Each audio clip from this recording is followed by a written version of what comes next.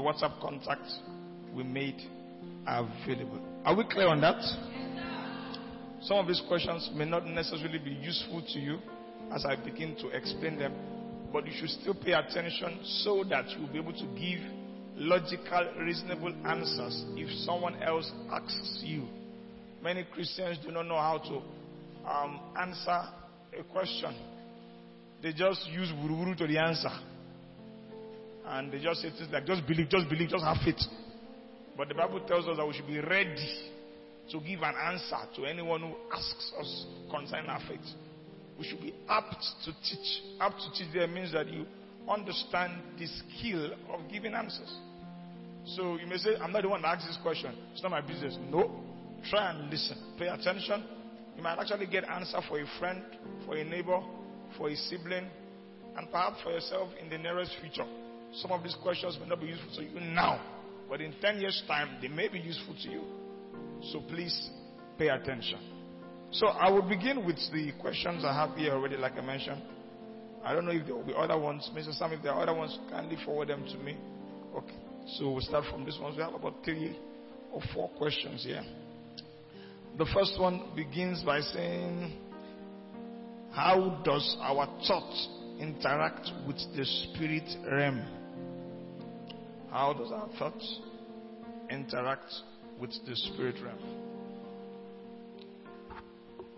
Let me answer this question by establishing that the thoughts of man is from a part of man called the soul of man, or the mind of man. The soul and the mind is where you think from.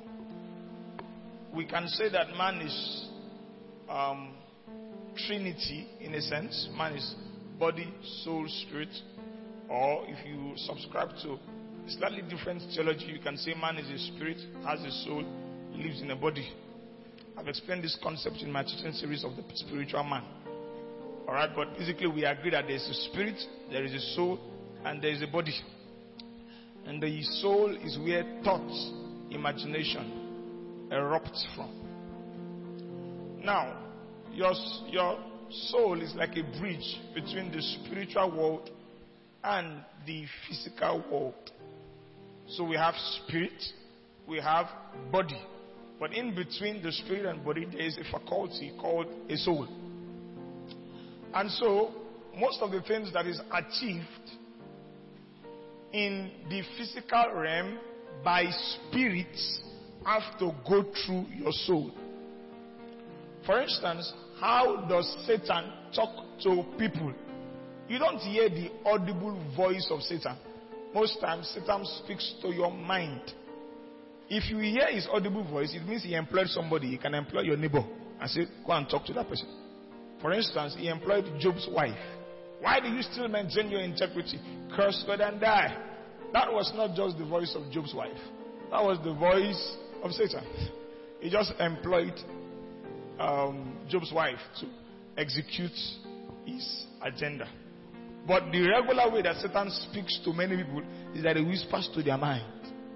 Don't you see you are too good for this ministry you are doing? Don't you think that you should, instead of being a pastor, be a model?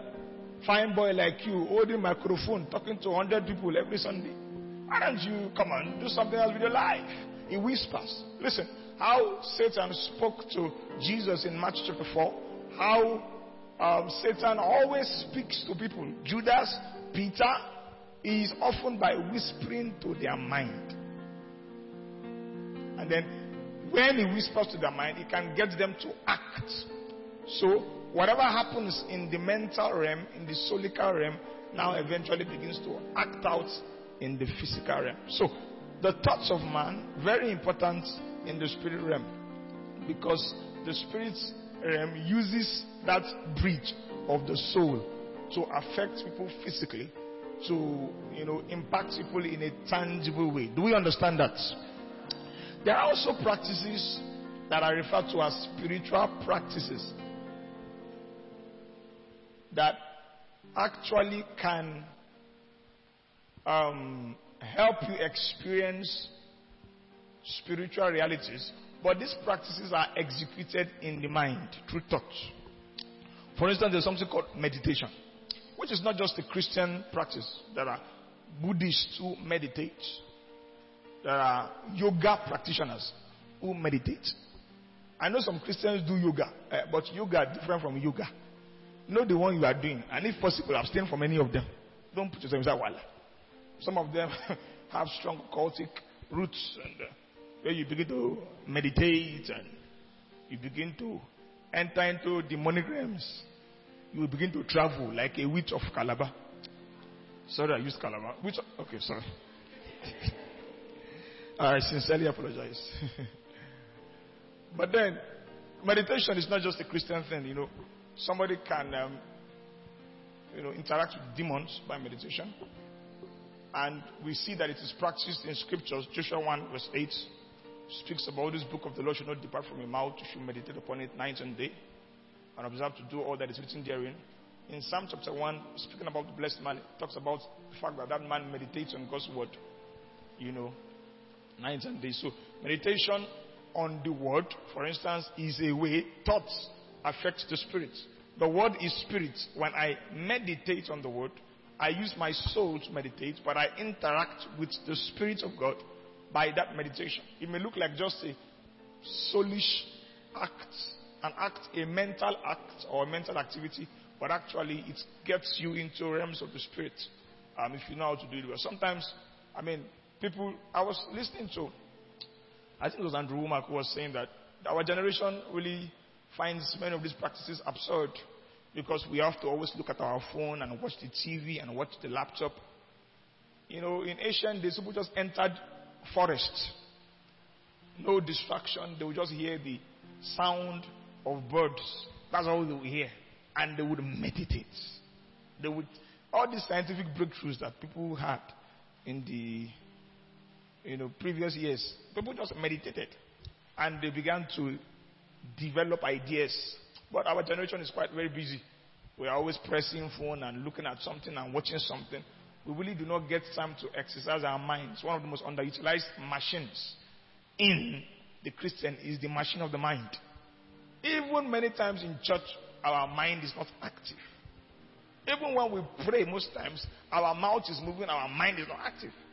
That's why it's a very big problem. You cannot really become a really spiritual person if you don't maximize the faculty of your mind. In defining a spiritual man, in 1 Corinthians chapter 2, from verse 14 to 16, Paul says the spiritual man understands. And you use your mind to understand. So, you cannot say you are a spiritual person when your mind is not nurtured to grasp, to understand. One of the ways I know a spiritual man is just to confirm how much he understands about God, about the word of God, about the truth. And it is your mind. So in Ephesians 1 and verse 17 to 18, Paul prays that the eyes of your understanding, which is your mind, be enlightened. As you be filled with the spirit of wisdom and revelation in the knowledge of Him. There is too much mental laziness, solical laziness, even from spiritual people who just want to use their mouths to pray, but mind is absent-minded. But clearly, thoughts, imaginations, thinking, mind is very, very crucial to experiencing spiritual things and to becoming a spiritual person. Do we understand that? Alright, let's move on to the next question. Let me see if there's something else I can add up to ensure that this is thoroughly dealt with. God often speaks through your mind also. God speaks through your spirit, but it passes your mind. That's why we said meditation is very important, even to hearing God. When God speaks, it will often pass your mind.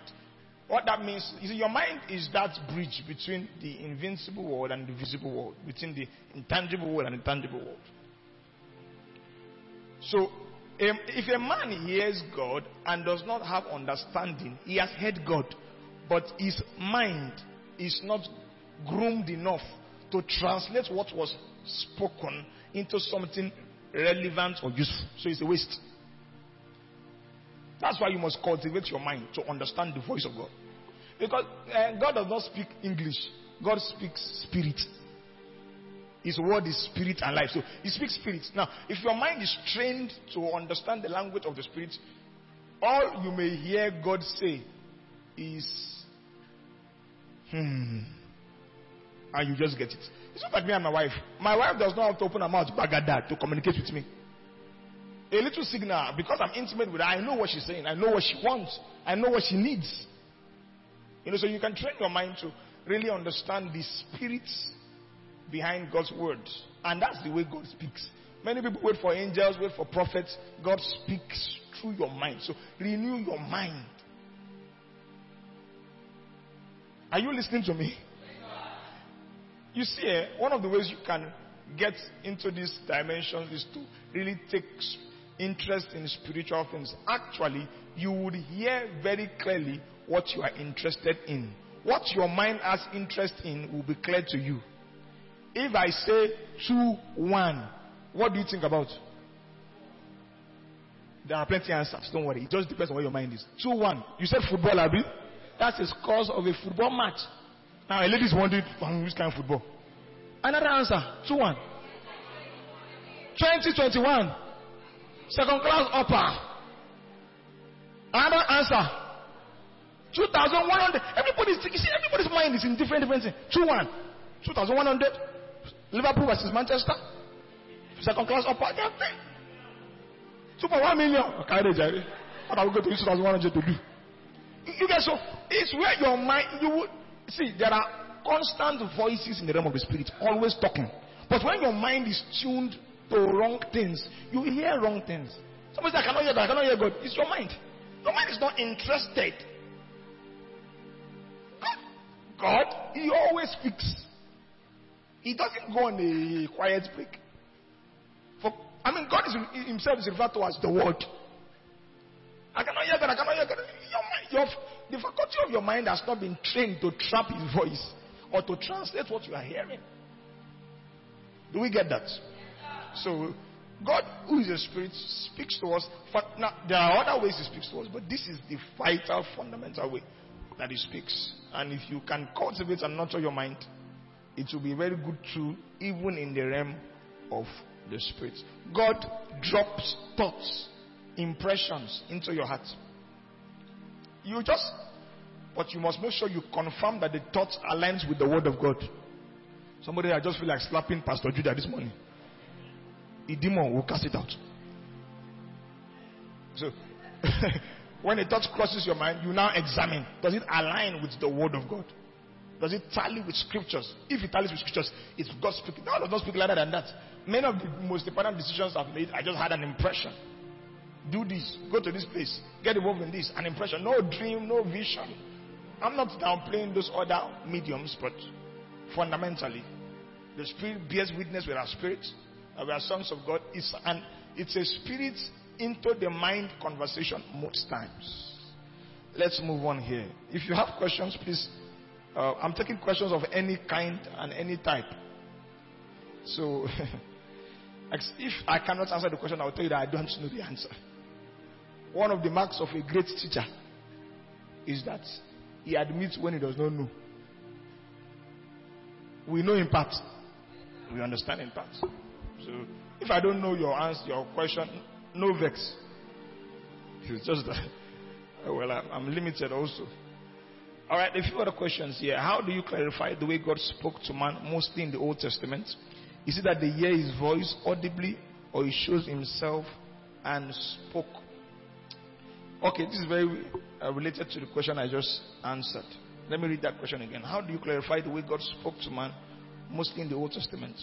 Is it that they hear His voice audibly, or He shows Himself and spoke? Well, we have, it depends on what you mean by Old Testament anyway. If you are talking about Genesis, the first time we see that God spoke to man is in Genesis chapter 3. Well, what was recorded was actually a report from previous activity. It said that God came in the cool of the day, spoke with man. God said, "Where art thou?" Now, the Bible didn't say that God appeared, but it suggested that there was actually a form that Adam and Eve interacted with, because it says God came in the cool of the day. In other words, it suggested that there was actually, he also says that Adam hid from God. So that means there was something he was hiding from. There was a form he was hiding from. So it suggests that there was a visitation. And that was the first time we see that God spoke. Subsequently, God spoke to Cain in Genesis 4. after he murdered Abel, interrogated him, and gave a judgment on him. Subsequently, Genesis chapter 6, God spoke to Noah. I believe that was not an appearance. It could have been an appearance. It was not stated, though. It must have been an audible voice. But I believe that God dominantly spoke to the people before Moses through a voice or an angel. Abraham, Noah probably heard the voice. Most likely that's the medium that God used to speak with them. After Moses, God began to speak through the ministry of prophets. So the prophet became the medium through which God spoke. That was in the Old Testament. In the New Testament, there seems to be a restoration to the Edenic order where God speaks to man from his spirit. Not necessarily an appearance like it happened in Eden or like we think it happened in Eden. But for the question, basically in the Old Testament, he spoke through prophets. That's what it even says in Hebrews chapter 1 and verse 1. Put it on the screen. God in sundry times and diverse manners have spoken through the prophets to our fathers. But now in these days has spoken through the Son. Okay. God at various times, what is called sundry times and diverse manners in the King James is called various times in the New King James. Spoke in time past to the fathers by the prophets. In this last day spoken to us by his Son. Alright, so in the old covenant or the Old Testament, depending on where you are counting it from, if you are talking about from Moses, that's the prophetic medium. Moses, Samuel, Elijah, that was how God spoke. But there were also other experiences of angelic visitations, audible voices, dreams. Just before Jesus was born, there were a series of dreams. I mean, Mary had one or two. Joseph had one or two also. And all of that. Okay, are we clear on that? All right.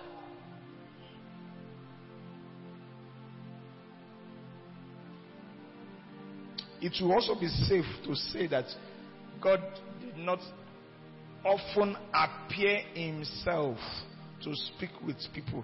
The appearance of God was not compatible with the people. It's one of the reasons when they saw a form of God or some form of appearance on Mount Sinai, the people were very scared. And they said, Moses, we will not go up with you to the mountain. You hear from God and you speak to us. So God often sent angels. And let me say this. Sometimes the angels in the Old Testament are actually written as God. And you do a proper study, you now know, okay, this was not really God, it was an angel. Because, you see, the Bible puts an emphasis on the power and the authority of a messenger. So when an angel comes in the name of God, he eventually almost comes as God. So some of the writings you will read in scriptures, you have to really deduce, is this God or an angel? For instance, an angel appeared to, I think, the parents of Samson. And they were like, we are going to die, we are going to die. Nobody can see God and live. It was an angel, not God. All right, but they of course, they just concluded that was a form of God and all of that. So sometimes you see in the Old Testament, God is used to describe a personality. Meanwhile, it's a messenger of God. Maybe in one of our teaching series, I'll try and explain all of this. Because we have to really confirm where God is at work and where God spoke and where God acted in the Old Testament intelligently. It's a very thorough search and you have to be very careful. All right, let's move on here. Okay, this is a very interesting question. In the aspect of hugging opposite sex, is there any biblical scriptures that affirms that? I don't know what I mean by affirms that, but maybe it means object or support. Or how do you use the word affairs? I know to sabi English, but affirm? No, I don't think you want to mean. No. Anyway, I think whatever it's just trying to say whether there's a biblical verse that either objects to it or supports it. How can we explain to people that does not really understand this concept and take it for room to sexual pleasure? I asked because I tried to explain to someone that it's a one-Christian attitude to express love, but the person did not agree the person did not agree because he's a lecturer and what he believes doesn't tally with the aspect of hugging opposite gender. Now, I don't know if this person went to go and hug his lecturer or a lecturer. I don't know, but let's answer the question. All right. Actually, I think in the last 2 weeks I've seen so very interesting perspective to this subject. I am a colleague in ministry. I heard him really bashing the concept of hugging. In fact, he was going to call all the brothers out that hug sisters in that church. Say, stand up. I just think, firstly, it's a culture thing. Culture. And you must understand the culture you are in before you do anything. If you go abroad, you'll be seeing people pecking each other anyhow. President Buhari can visit the Queen of England and then they kiss him on the... It's just, that's their culture. Pecks are normal things. Do we understand? But in Nigeria, you do. So you get that? If you go and peck your lecturer, say good morning. What's your matric number? What?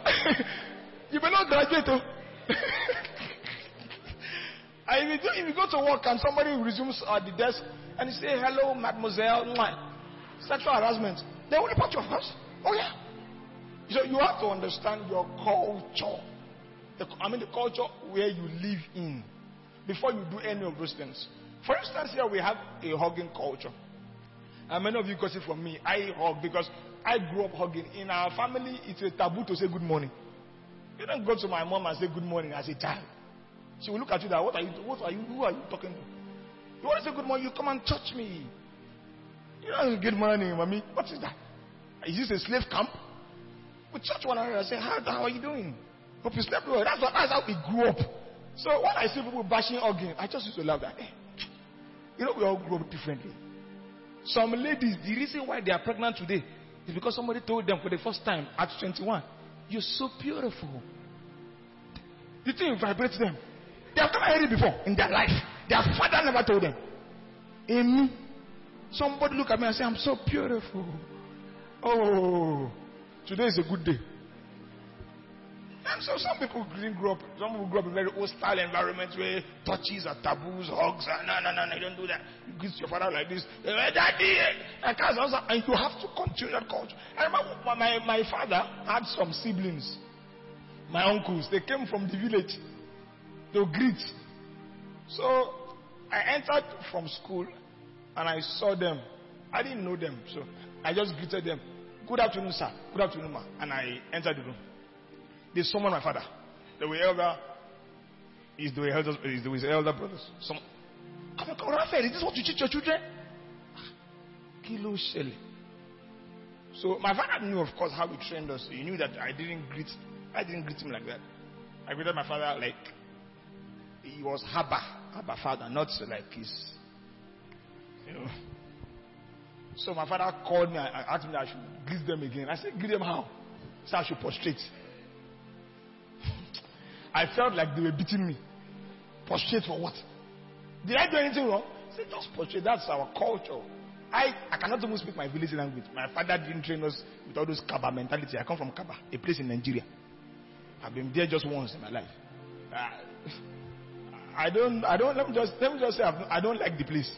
Because I was not exposed to the place. I don't know what the only thing I know about them is that they used to say okun, okun, That's all they say. In the Greek, okun, okun, So prostrating to those mighty men I was very embarrassed. So I prostrated to them one after the other, About 5 of them, yeah. They didn't collect one. No. They don't share the prostration. You give everybody their rightful due. I was very bitter. I entered the room, I didn't come out till they left. You want to see your face again. But culture. So, the point I'm making is that you have to really know what you are doing. When I go out of Rema environment, I don't hug people. In fact, if probably I've done this with you, if I come close to you and I say that you are new to me, I'll ask you, do you shake? I will ask you, do you shake? If you are comfortable, I will shake you. If you hug, fine, I'll give you a hug too. It's just a culture, and we don't do that with any pervert motive whatsoever. But now, to answer the question, I would say it is not wrong. However, in some cases, it is not appropriate. Hugging the opposite sex is not wrong, but in some cases, it is not appropriate. Basic ethical wisdom. Once you are speaking with somebody or you are in the presence of somebody who you are not probably too intimate with. When I say intimate, I mean you are probably strangers. If as a man you approach the person, let the lady determine how she wants to greet you. So if somebody comes to me and says, Pastor Judah, I don't know you. I won't do that. I don't think Jesus would have done that. Somebody came to Jesus, took her hair, and was wiping his legs. Before he said, if this man is a prophet, he will know this one is a sinner. Stay there. I've collected my worship. You stay there and be crying. So if somebody comes to me, stranger, and just says, Pastor Judah, I would hug you. I would hug you. He doesn't even take anything away from me. But if I'm the one that comes to meet you, I will say, hello, how are you doing? First, then I'll see how you respond. If you do this, I will take one step back and say, God bless you. And it's okay because not everybody grew up with that culture of touch to greet and all that. You have to respect everybody's boundaries. You have to respect everybody's boundaries. Do we understand that? So, but I'm not supporting the idea of bashing people that hug or claiming they are perverts. That's a very extreme stand. That's a very extreme stand to think like that. But most times it's because people often, people base doctrines on their experience and their own education.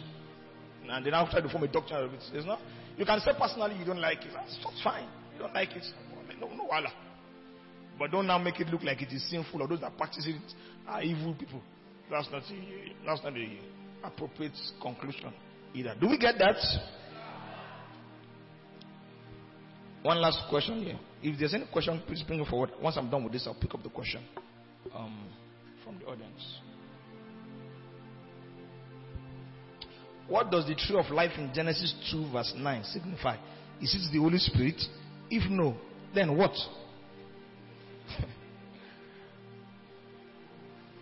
That's this person in the vex. Say if no, then what? Kill me, God save. Now, let me say this. There are many theories about the concept in Genesis 1 and Genesis 2. And maybe sometimes we have to just study books. We have to study chapters.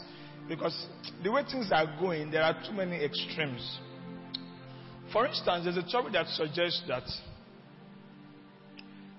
the tree of the knowledge of good and evil is sex. And that the serpent had sex with Eve and gave birth to Cain. If I tell you the denominations that believe this thing, you are just saying, that's why you must know, you must study scriptures. There are many church denominations that believe these funny things. And you hear, you say, Rema is cover. This Rema is plenty. I heard the man of God say, God did not intend for Adam to have intercourse with Eve to give birth. He was supposed to just speak the word. Eve, be pregnant. I heard the Rema and I say, deep come. Then why did God create all the sexual organs? Or did the sexual organs come after the fall? Were they created after the fall? How do you explain that God created sexual organs, hormones, into a body, sexual hormones, before the fall? How do you explain that? But there are many orishi theories. Some people also believe that the tree of the knowledge of good and evil is not really a tree. Just as the serpent is not really a serpent. But now, there are logical explanations to these things. But the issue is, if we say the tree was not a tree, okay. That means, when the Bible says in the beginning, God created the heavens and the earth was not the earth. Because by the time we begin to say everything in Genesis 1 and 2 was figurative. Because there are details about God creating plants, animals, vegetation, stars, moon.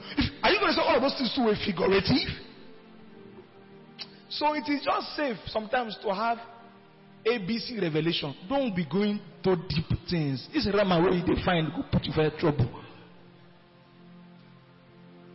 I personally do not find it difficult that Satan tempted Eve with a tree. After all, he tempted Jesus with bread. Why should somebody now say this tree was not tree? It's the most popular concept now, particularly amongst charismatics and grace theologians, is that the tree represented unbelief. And that just as Jesus is called the tree of life or the bread of life, you see, every time you see of life in Revelations, it refers to Jesus. Water of life, river of life, bread of life. All of that is actually speaking about Jesus. And so they have said that, well, what was also spoken about in Genesis 3, the tree of the knowledge of good and evil, is actually unbelief. Well, I think the most important thing in that story is that God gave an instruction that should not be disobeyed. And then Eve disobeyed, and the result was to fall. To know exactly, some people have said the tree is apple tree, banana, stop eating apple, stop eating banana. It is evil tree, and all of that. Many times when you see graphic designs of seduction or temptation, you see apple and snake. They try to give the impression that the tree of the knowledge of good and evil is apple. But the most important thing there is that it was an instruction, a commandment. But it is not the Holy Spirit. Actually, the question is, what is the tree of life? Let me be sure what the question is. Yes, what is the tree of life? So, I was answering, what is the tree of the knowledge of good and evil? Is it the Holy Spirit? No. What is it? It is, let me say it like this. It is immortality. Now, oftentimes we are taught that God chased Adam and Eve out of the garden because they sinned, and in a sense they were no longer compatible with Him. That's true. That's true in a sense. But the reason was stated clearly in Genesis 3. It says they have become like us. If they eat of the tree of life, they will be irredeemable. Is it irredeemable or unredeemable? Irredeemable. It will be impossible to repair them, because that tree of life will get you in a permanent state, whatever state you are currently. If Adam ate that tree at that point where he was a sinner, he will permanently be a sinner. Redemption will no longer be possible. So it was out of the mercy of God that He chased them out, so that when I send my Son, the lamp of the world, there will still be someone to redeem on the earth. Do you understand what I'm saying here? So you can say that that tree of life is immortality, which we have eaten already in a sense, but the full experience of it will happen at the rapture. We have eaten the tree of life when we believe in Jesus, in a sense, but not in the full sense of it. Some people now teach immortality, that Christians will not die. I'm still looking at the concept, but I don't agree. I believe that what is used in 1 Corinthians 15 is the pattern for every believer. That the dead in Christ will rise first. It means that there is supposed to be the dead in Christ. Then we who are alive will be caught up, and then we will exchange bodies. In other words, we cannot even get to immortality without them. That's the pattern. Oh, no, do Ojoro and give us full expression of immortality first. No. The dead in Christ will rise first. Then we now also will put on immortal bodies. This immortality teaching, in fact, one of us who is out of the country was asking me that he's hearing it everywhere. I say it's very popular. Everybody who has taught it has died. And they keep teaching it. Some people have lost their teeth and they are teaching it. Some people, they have gray hair, they are teaching it. And they say immortality, immortal. Well, I just stay with scriptures, the simplicity of it. We are promised eternal life. Everybody say eternal life. And that's what Jesus has given us, which is a foretaste of immortality. It's a foretaste. In fact, the Holy Ghost is a foretaste too of the glory of the new life. But we don't have it yet, because there are prophetic calendars and agendas that God has set in motion, and God will not break His timeline just because it is suits you, they hungry you to walk through walls and not be able to sleep anymore because you are immortal. Do we get it? All right. So I think that explains the tree of life. It is immortality. We have a foretaste of it, but subsequently we have the full experience of it. Do we get that? All right, let's take a few other questions here.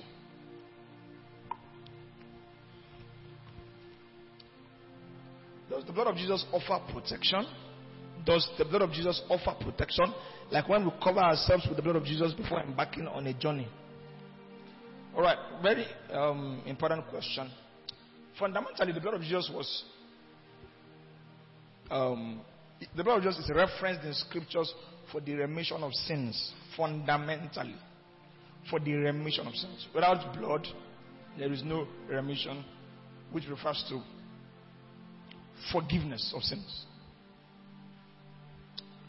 Types and shadows of the operation of the blood in scriptures actually can also be extended to the full expression of salvation. What we have in English, salvation, in the Greek is soteria, doesn't just communicate salvation from sins. It also communicates deliverance from evil. And so a type of salvation is the Exodus, which refers to Israel coming out of Egypt. Are we still together? Follow closely. How did they come out of Egypt? They were told to sprinkle blood on the doorposts of their houses, such that the angel of death came to them and passed over them. In that case, it is salvation in a sense, but also it is deliverance from evil. It is protection from death. Do we understand? Come on, are we still together? Just follow, because I will say a few other things that may be a bit controversial. So, the blood fundamentally is for salvation, for forgiveness, which actually is a synonym to salvation. Salvation, however, is not limited to the concept of salvation from sins. Salvation is extended to the concept of salvation from Satan, salvation from death, just like Israel experienced in the Exodus or the Passover. That's the actual term used. Now, you can go into extreme measures. We know that the Corinthian church practiced the Lord's Supper or the Holy Communion, and we do that here too, once in 2 months, every other month we do that here. But there are extreme measures of the application of the blood. I covered this fire with the blood of Jesus. I covered the driver with the blood of Jesus. It is extreme. Are we together? So I'm about to sit down on this chair. I learned that there's monkeypox. I covered this chair with the blood of Jesus. You see, that excessive mentioning of the blood is actually an extreme practice. Some people even cover their testimonies with the blood of Jesus. I covered this testimony with the blood of Jesus. That's extreme. That's extreme. I said I will say a few things that may be controversial, but let me explain why. It is best to stick. You see, when you want to maximize a provision of God, stick to how it was used in the Bible. The principle is stick to how it was. Now, in the epistles, do you see any place, anywhere where Paul said, I cover all of you with the blood of Jesus? And somebody answer me, is there any place where Paul was praying for somebody and I said, as you are going, I cover you with the blood? Is there any place? Is there any place where Paul was talking and he says, I applied the blood? Some of you don't know. That's why you're not answering me. Read your Bible so that when I'm asking you questions, you can answer me and we can be on the same page. So, if it's not emphasized in scriptures, you may want to be very careful with it. Don't go into extreme. Stay in the middle. How is the blood used? For remission of sins. Now, does it mean that I cannot split the blood? No, that's what I'm saying. I'm saying that yes, you can say, I plead the blood and receive safety over my journey. And that's once you have said it is enough. When you say, I cover the steering with the blood of Jesus, the driver's hand with the blood of Jesus, the tire, the blood of Jesus. Now, you are doing babalawo. It was important. Do we understand what I'm saying here? You see, you must know that Christianity is not just ceremony and religion. When we say, I plead the blood of Jesus, what we do now is to remember the covenant of salvation, which includes protection. Activate it by words. Enforce it by decrees. One, otito. If you're a man of authority, you don't shout too much. When I hear, all those transport evangelists, people who preach in buses to collect 100 naira. When I hear some of the prayers they pray, it's horror film. Listen to the prayer, is traumatic. Your head will not break, your leg will not scatter. Are you praying or you are cursing? What are you doing? Are you praying or you are inducing fear? Every blood-sucking demon on the road will not touch you. Your blood is bitter. Come on. You see that one has entered into excessive realms, please. That's not. When I see, one was praying like that beside me. After I finished praying, he wanted to collect money. I told him, I said, he must not give me one kobo. He started cursing me immediately. Because I spoiled his market and I enjoy doing it. If you come and say, I may not always play the I am a pastor card in public places. But if I hear anything that actually does harm to the gospel. Because people, one man, it was so annoying. He did this funny so-called preaching, which was actually telling us to stop. He never said anything about the gospel, that Jesus died or Jesus rose from the dead. Nothing about that. Just use the issue of fear to preach that you should give to him. Support God's work. God will protect you as you support God's work. In other words, if you don't support God's work, God will not protect you. And then he looked at a woman beside me wearing hijab and collected money from her. You didn't share the gospel. You didn't even say to this woman, Jesus loves you. This woman is going to hell. You want to collect money. I was angry. My wife had to say, calm down. Don't talk again. Let me send him back to where he came from. You're a businessman. You're not a preacher. You're not representing Jesus. A Muslim, you can't even say Jesus loves you. You want to collect money that will support God's work. So we don't want to induce fear and now become so devil, demon conscious. But when we say it, understand what you're doing. You are activating, because the blood represents the covenant that Jesus has made with us. A covenant of life. Right? When they sprinkled the blood, what actually happened was that they enforced life. That's what they did. They enforced life. So, if for instance, you don't want to use the phrase, I sprinkled the blood, but you want to say, because of what Jesus has done, I receive safety. That works. It doesn't have to be, I plead the blood of Jesus on the driver, on the road. It doesn't have to be like that. Because when you say plead the blood, you are saying Jesus shed his blood. That's what we're saying. Plead the blood of Jesus. You are enforcing the covenant that comes from the blood of Christ. And then you use it. So that's how it works. But no extreme measures. Do we understand? Because we have to. Unbelievers watch us a lot and many times they are confused. He sprinkled blood on tire. He sprinkled blood on he sprinkled blood. Hey. They will just think that our faith is it's just bulls and ram blood bath. One of my friends says it feels like a toy in the hands of God. Like an experiment. Like how he didn't even want to exist in this world, but he's here. When he asked about the reason God created us, I answered, for his pleasure. Then he also talked about how he feels God is selfish. What can I do concerning this issue? Yes, God is selfish. And rightly so. God is the only person, let me use the word person, who has the right to be selfish. Everything he created for his pleasure. If he pay you, see, we must admit that we are human beings. We are not God. There's too much deification of humanity. That's why truth like this becomes offensive. God is selfish. Very selfish. Not very selfish. Absolutely selfish.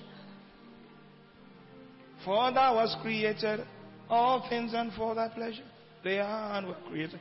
Everything he made, every drop of your blood, every cell in your body was for his pleasure. But God is also so loving that even in his selfishness, love is the natural reaction and action. The day God stops being selfish, the world will end. God has to be selfish to keep things going. The sun, the moon, created for his pleasure. As he's shining, it is to his pleasure. The day that human beings now wrestle it from the hand of God and say, want to use it for our pleasure, they will close the book. Things will not be fine until God is pleased. Listen to me. Things will not be fine. Things will not be beautiful until God is pleased. He created the world. He came and said, it is very good. According to his standard, if you were there, you say, God, it's not good though. Why don't you change it like this? It's not for you. Fundamentally, it's for his pleasure. Now, the thing is that as Christians, we are in the family of God. If your father is a businessman and your father blow, he chopped contract under President Buhari of 3.9 billion, say you never blow. Okay, it's too small. 3.9 trillion. Some go reach your hand too now. Okay, dollars, not be naira. Oh, hear me? I understand. Oh, hear me, ba? So when you come to the family of God, you should not be worried that God is selfish. You should be happy. Because he looked at his apostles and says, Jesus looked at them and said, it's your Father's good pleasure to give you the kingdom. So although God is selfish, which means that his purpose and his agenda is number one.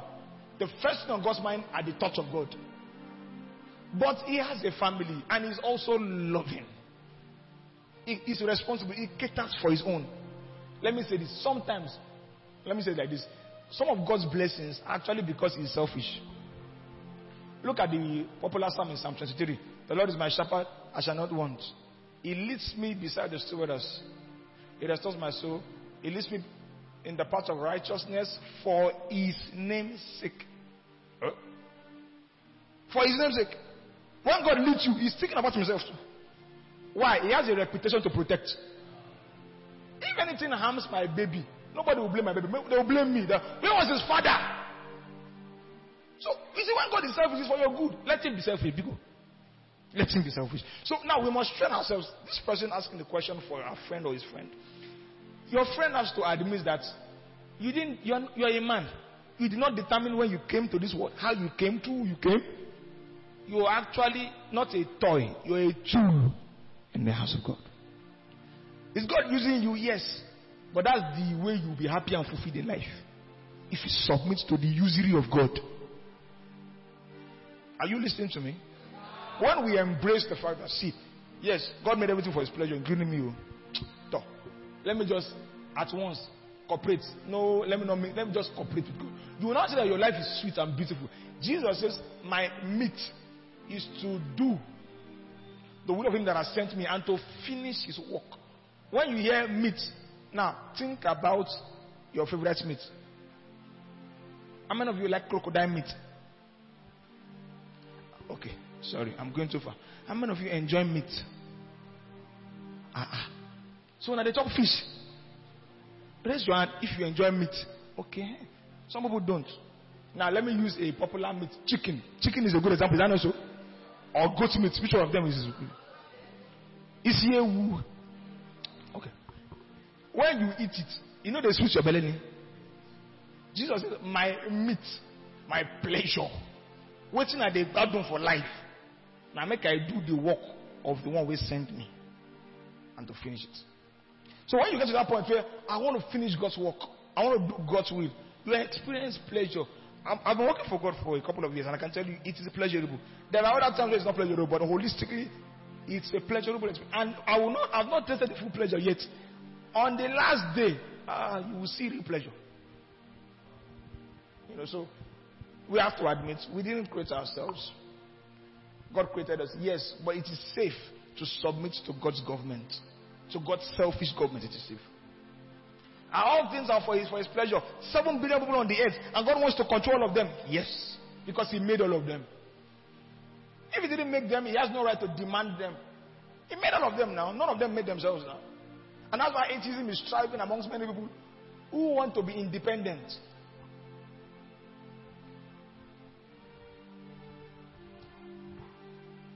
Please pray for that your friend. He is obviously under serious attacks. It doesn't come louder than that. Because God is too loving for you to think about him as only selfish. I said he's selfish, but only selfish? No. Is he selfish? Yes. Everything's for himself? Yes. But the goodies around him are too much. So if he says, come to me, I want you to come to me, it's not to come and suffer. It's to give you life. It's to bless you. It's to decorate your life. It's not to hurt you. It's not to... Jesus did not harm one single person. One. Everybody who came to him did not regret. Everybody. The only person who regretted was the one who rejected him, Judas, who came to him then left him. Why would that kind of a person now be avoided? So, yes, God uses us as his tools, but it is also for our pleasure also, not just his pleasure. In other words, when we do his pleasure, we will also experience pleasure.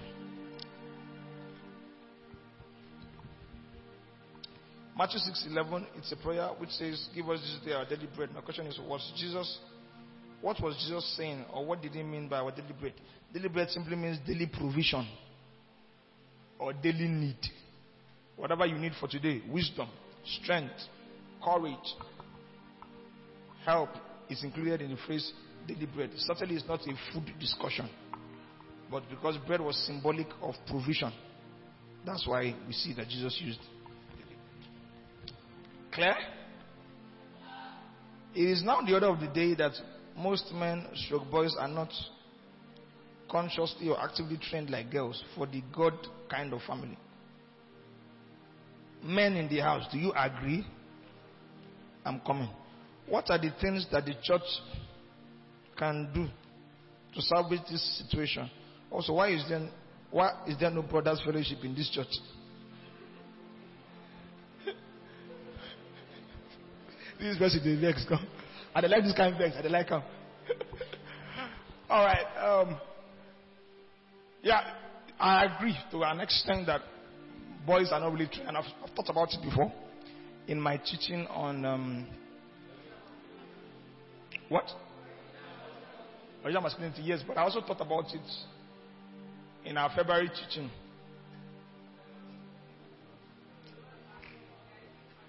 No. Salient matters.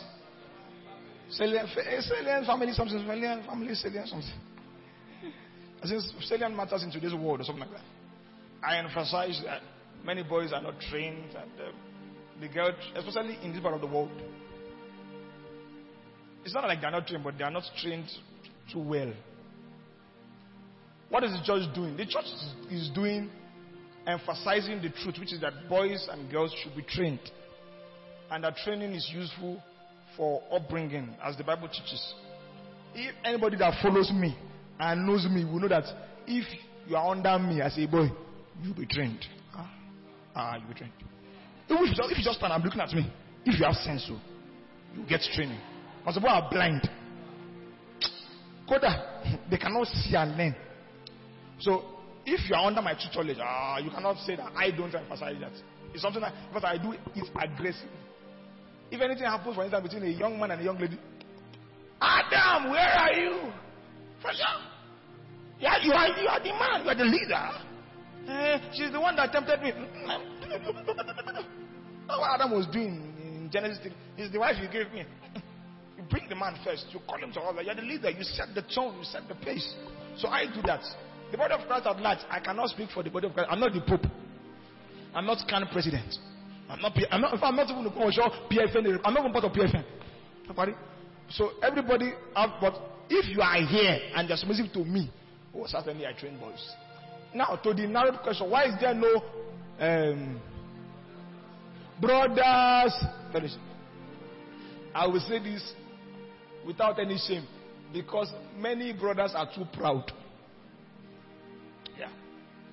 If you know me, you know that I'm hesitant to teach proud people. Once I see that you get through that part, I'll say, where does I? You are very wonderful. You are a powerful person. Yeah. I don't like casting my peers before swine. I've discovered it's not just a Rema brother thing. And I'm not saying everybody in Rema that is a brother is proud. I'm only saying dominantly, and it's probably because of training too. Boys are trained to be independent. I'm a man, you're a man. Because you do hold microphone, come and say waiting. Have you seen that tweet? Or somebody say, Pastor Aaron is just 32. Why are they calling him father? Why are they calling him daddy? Somebody say, open your church. They call you baby. So people just say, he doesn't hold you mic. Who is he? We should be supposed to obeying him. Well done, sir. I know they usually, if you come meet me, say you want to learn, you go learn work. Work plenty where you go learn.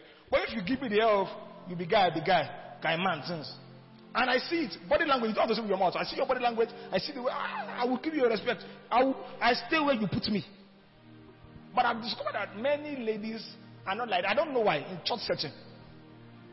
If I open mentor group now, the first 100 people, I'm sure that 75% of them will be ladies. I'm very sure. It's a very. Let's not even talk about opening. If we say there's an emergency service tomorrow evening, I'm sure one will do the count. it will be 3 to 1, 3 girls to 1 guy. I'm very sure you can take the statistics. The record is with the ushering department. How many young men come to church? How many young men come to church? So, open brothers fellowship. What will be doing there? They will beat me. They will chase me. They will remove me as the admin. I say, Pastor, you have said your own. It's our own. Yeah. I have not seen enough. There are things that motivate me to cheat and inspire me to lead. And for many brothers, I have not seen it. So I just keep them where they are. We respect each other. No, we are not fighting. No. But I will not play a role of a father when you treat me as a brother. I won't do that. I know they pass my boundary. You see, I'm young. Me say, I be like Pastor Aaron. I'll be 32 this year. I know old. I know get gray. So I stay in my place. If you say, this person is not just, he's my pastor. I'll treat you like that. And for some people, I give them pastors. Some young men you have called to order. I say, this one, this is how we do it. Do it like this. Yes, sir. The other person, where does that? Now when you put me, now I go put you. Now so my own life. I know there's no fight. So that's why we don't have brothers fellowship here. The brothers can get angry. What they can do is to say, PJ! We'll change. But if you say PJ, just wash us for everybody. Continue. It has only confirmed what I think about you. You can prove me wrong. If I say we'll prove him wrong. What makes him think like this? Why is he thinking like this? I have my evidence. Me, I don't talk without evidence. I study, I observe, and I conclude. I read chemistry, so we know how to do research. That's not why. It's not because I read chemistry. Maybe it's just part of me. I don't come to a conclusion until I study, look, and I am. I've gone to 4 years in ministry. I've suffered many heartbreak. Person where send you friend requests, write to you, say make you mentor them. You go write something for Facebook, you go come, you go say, you are mad, sir. Say you don't know the Bible. You will not take. It's the same person that said I should mentor him. I stand with the truth. I don't stand with any man of God. I stand with the truth. Am I being offense straight away? So I stay in. I will teach on these concepts on Father's Day. Many times when you see a father reluctant to do something, he gets why. He asks something. He gets why. So you have to. If somebody is your father, you have to encourage him that you are my father, sir. If you don't, a reasonable father will say, or a reasonable person will say, I'm just bro, and I go bad. At least I'm not your enemy. Bro, all right, bye. In that way, we bro, actually, that's all right.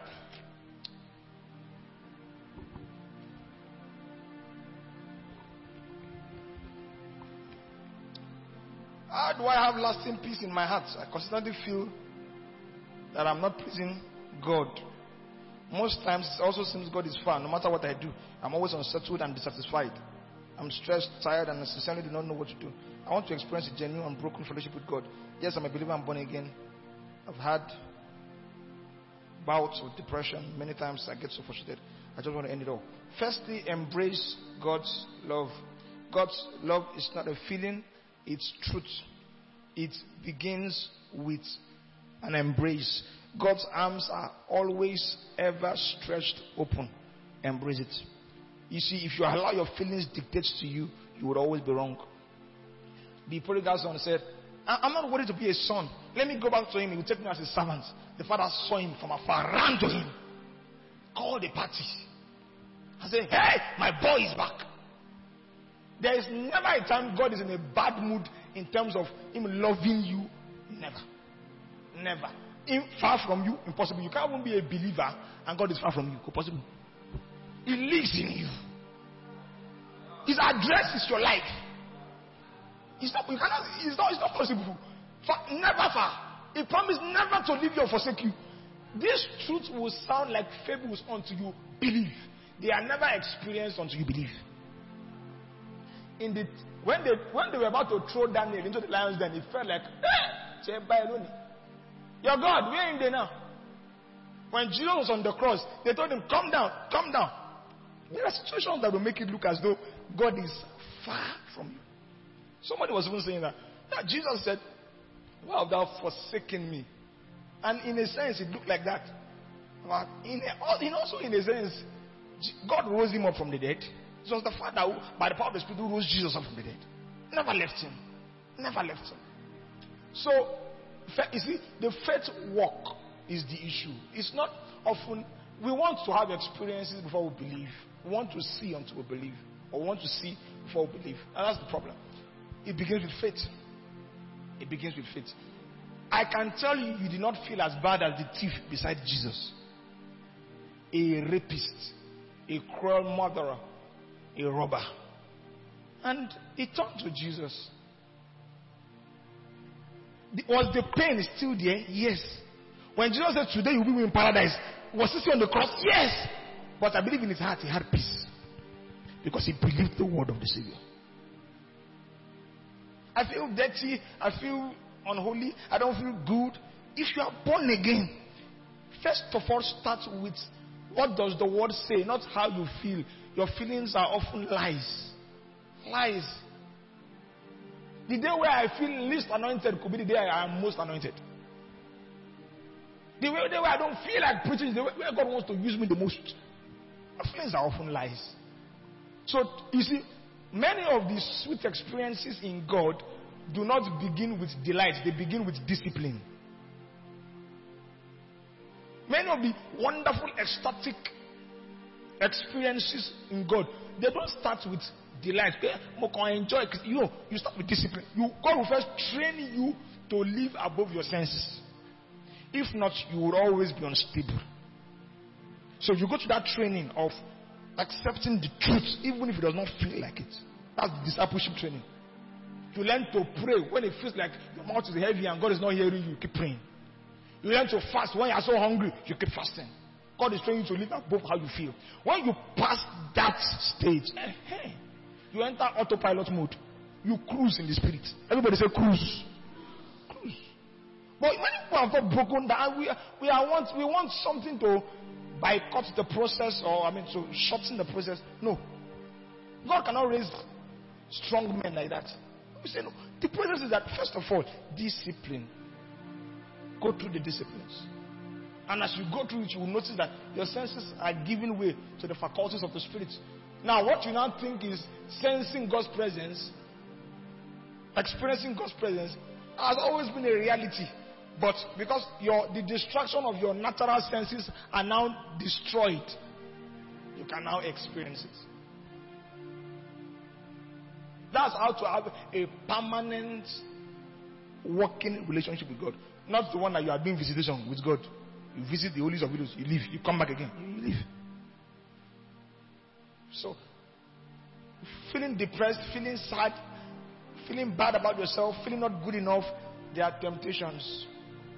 God was actually dealing with me on this 2 days ago, thereabouts. I'll probably teach on it in our next Holy Ghost service. You know that,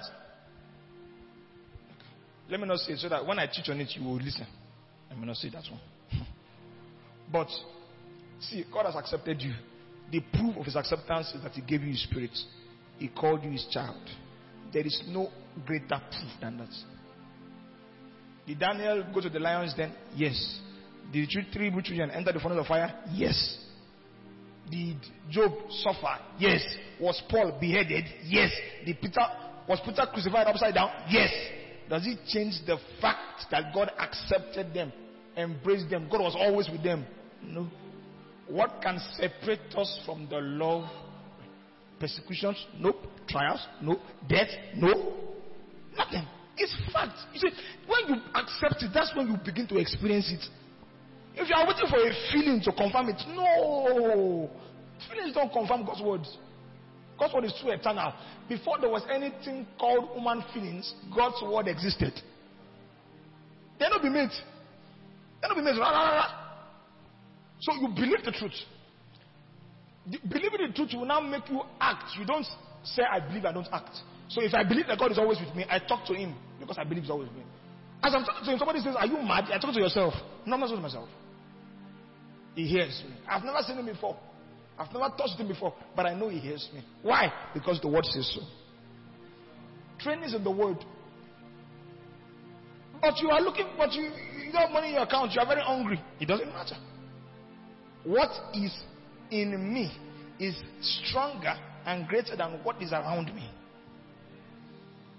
What God has done in Christ for me is stronger than what Nigeria can do to me. So all the external activities does not change the fact. And these are the apostles' sleep. That's why they could be martyrs. Even in the face of death, they will never sense. I mean, Stephen was stoned. It was in the hour. Stephen never saw Jesus until he was stoned to death. Isn't that amazing? As he was being stoned, he now said, I behold the Son of Man at the right hand of God. Throughout his lifetime, he didn't see that. When they were stoning him, that's when he saw that. He was always there, of course. He was always there. So, don't let your feelings distract you. Let your faith propel you to the right actions. I read the Bible because I believe God speaks to me. How does He speak to me? He speaks to me through the Word. So I read the Bible. I don't understand what I've read, but I'll read again. I'll keep reading tomorrow again. I'll come to church. I don't feel like coming to church. I feel like church is boring and dragging because I'm not even participating in what is happening. But I'll still come. I'm disciplining myself to break that barrier. Then I enter into that cruise mode. It will come. If you stay with it, it will come. When the apostles were with Jesus, it was not always cozy. There were many confusions and it was really you. At a point he told them they have to eat of his flesh and drink of his blood. Many of them left. Vampire Lomo. I'm not going to do this kind of thing again. Peter said, where shall we go? At that point Peter said it. He himself no understand though. So you don't have the words of eternal life. He too didn't get everything, but it was like, we shall be there. Because we know that this is the way of truth. Subsequently, he even betrayed his master. I'm telling you that even the greatest of men who experienced high level, high realm spirituality, they had their own doubts. They had their own moments they had their own down moments. What made a difference? They stayed with it. Everybody says stay with it. Abraham laughed when they told him he was father of many nations. Sarah laughed. They are called father and mother of faith today. Yet they laughed at the promise. They giggled. What are you saying? When they laughed and they were convicted, they now lied. I did not father of faith, don't pardon. Yet he's not known for lies in scripture. He's not known for doubts. He's known for faith. Why? God would only record what you did consistently. What you'll be known for is what you did in the end. In the end, will you stand with God? And you see, when you get to that point, you have entered the cruise lane. There are things you will find yourself doing that you'll be like, wow, I didn't know I could do this. I didn't know I could experience this. But it begins with faith. Whoever wrote this, brother or sister, faith, faith, faith. Accept what God has said. It is what is true. Any other thing, any other feeling, any other so-called fact or experience is a lie. It's a lie. It's amazing how in the day when Jesus was being tempted by Satan and it looked as though Jesus was very close to Satan, actually God was the closest in that equation. Even if you have nightmares of Satan pursuing and harassing you, the reason why you are still alive is because there is a God who fights your battles. That you are in a struggle shows that God is with you. So, I hope that helps. Let's pray in tongues for a few seconds for that person. Just pray in the spirit for that person. Let assurance rise up in their hearts. Let assurance rise up in their heart by faith, by faith, by faith. Rakatostekete kombranda dabadash. Zieleketo kombranda tatstoko frashteke lebadash. Linganda nana. Jesus heal the wounds. Jesus heal the wounds. Jesus heal the wounds. Bring comfort. Bring peace. Bring joy. Lekete kataka dabalabadaste Christus.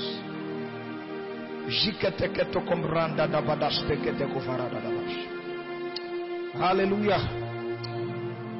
Thank you for praying. We'll trust that God would use our prayers as capital to do business and continue what He wants to do.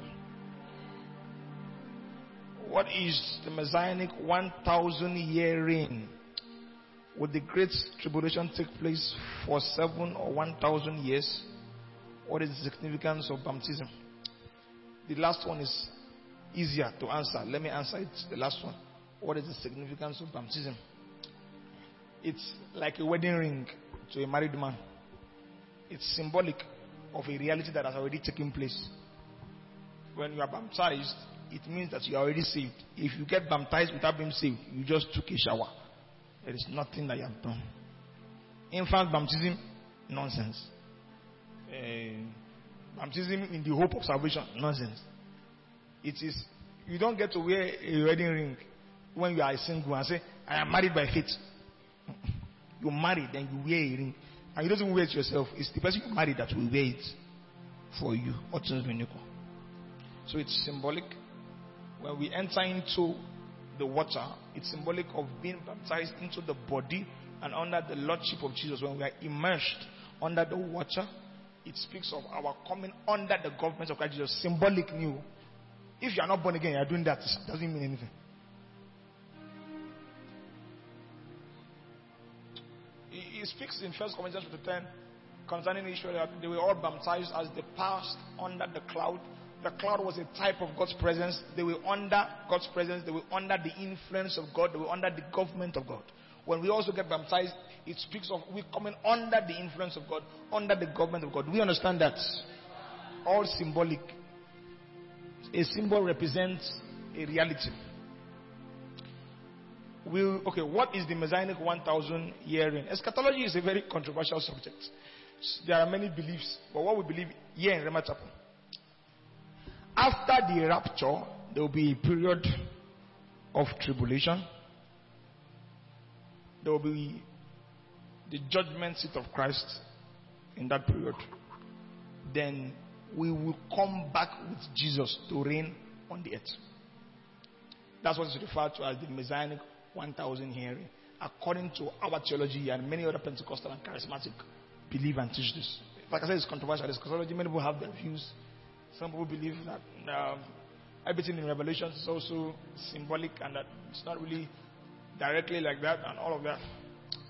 But that's what we believe here. So after the rapture, Jesus will not come to the earth. He will stay in the sky.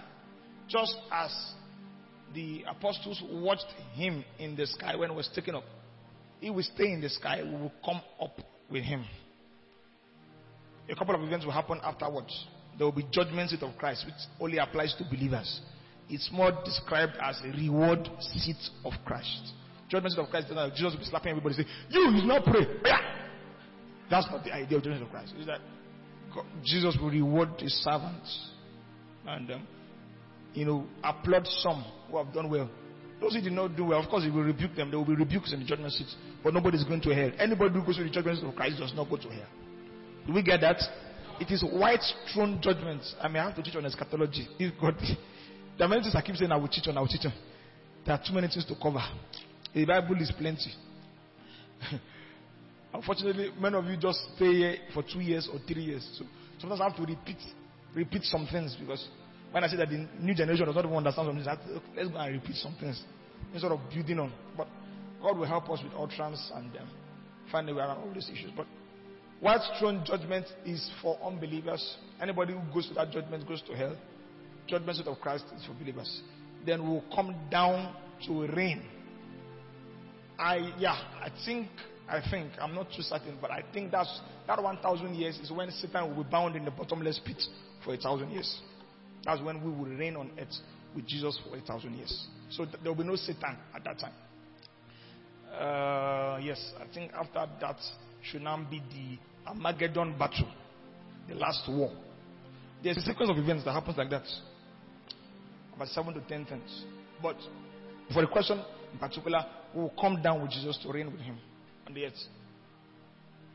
The other question there says, will the great tribulation take place for 7 or 1,000 years? It should be 7 years based on the regular interpretations of the book of Revelation. The great tribulation will happen immediately after the rapture, when the Antichrist perfects his government and now begins to compel compliance to his rule. And things like the mark of the beast and all of that will be in full operation. But the thing is that Revelation, yes, is a highly symbolic book. So when you see 7 years, you know that in Apostle Peter says that a day, 1,000 years to a man is just a day to God. So some of these prophetic numbering systems are not too clear. But it is reasonable that it is 7 years. It is reasonable. There are also some of these studies in Daniel. If you want to study eschatology, please read Daniel and Revelation. You will get the full picture.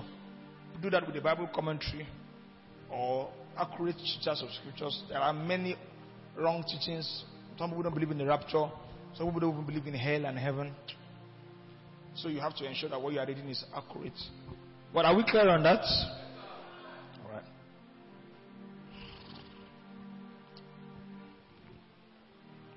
How do you deal with a difficult parent who keeps seeing you as immature due to differences in beliefs as a Christian? How do you deal with them? First of all, honor them. Make sure you don't behave immature around them. So if the accusation is legit, please deal with some of your childish tendencies. Mommy, I am hungry. Nobody will respect you like that as a parent. Especially when you are 21. It's ASU strike that is deceiving men of you. Eti dagba. I was telling one of my sisters, I said Mary was 14 when she was pregnant of Jesus. Everybody say 14. You know how you look like when we were 14. So you see, Paul told Timothy, let no one despise your youth. Or be an example in charity, in faith, in love. There's a way you can live that your parents will say, what's it bo? You understand? All this school went on track today, you are traveling today. It's what we are saying. I want to go and meet mommy. You now say they should respect you. Nobody will respect you like that.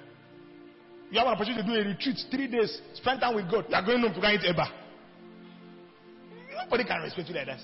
Sometimes just say, Mommy, I'll be back next week. I want to just do a few personal things. I have a little window to spend time with God. They will respect you like that. So if it is true that you are childish or immature, fix it. But if it is due to, like it's written here, differences in beliefs, never argue with your parents. It's a waste of time. You should know by now. You can never win. If you win, you'll be beaten for it. You want them in an argument, they will slap you. When they get dark, once you get to money, keep quiet. It means you're about to win. So you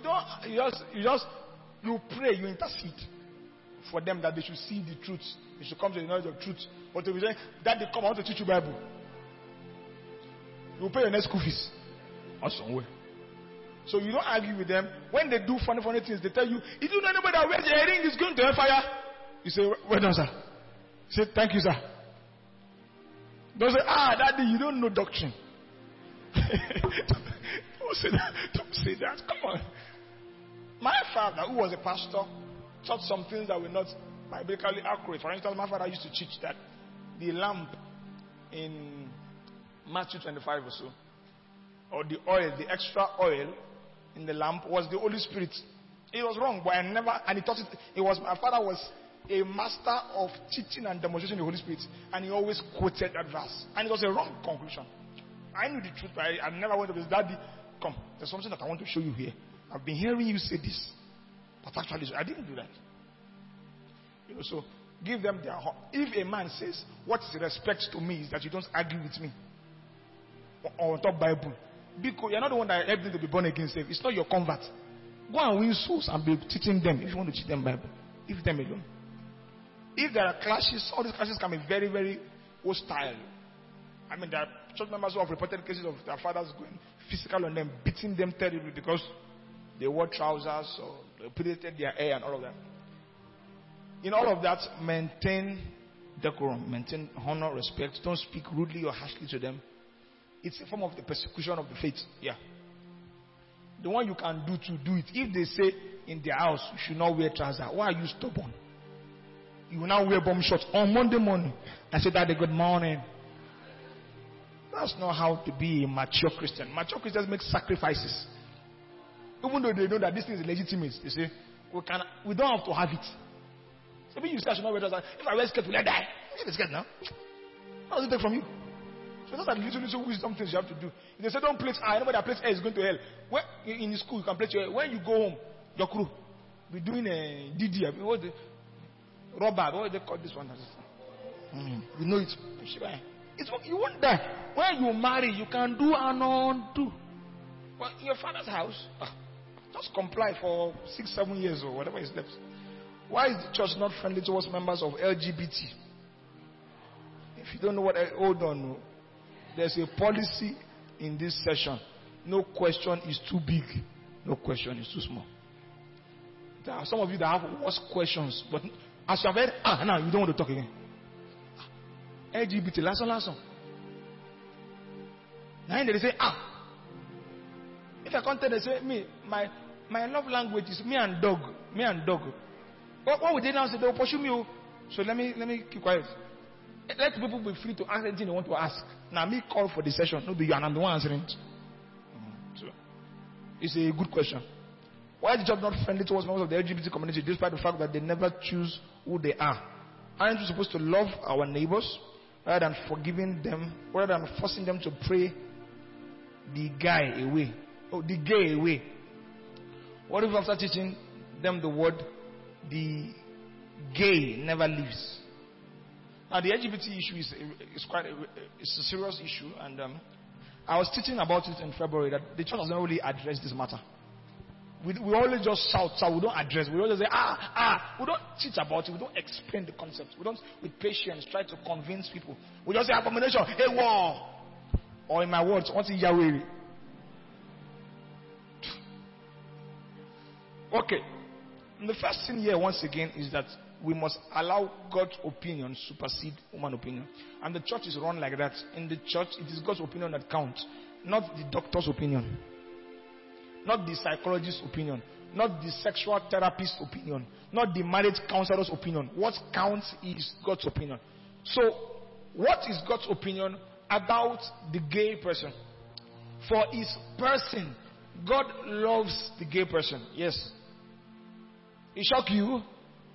If you listen to my teachings, it's not supposed to shock you. There's nobody that God hates, and you cannot force God to hate anybody. God loves. While we were yet sinners, Christ died. Yes. The payment for every sin, including the sin of homosexuality, has been paid. The blood of Jesus was paid for your sin. It's the same blood that was paid for any other sin that will exist.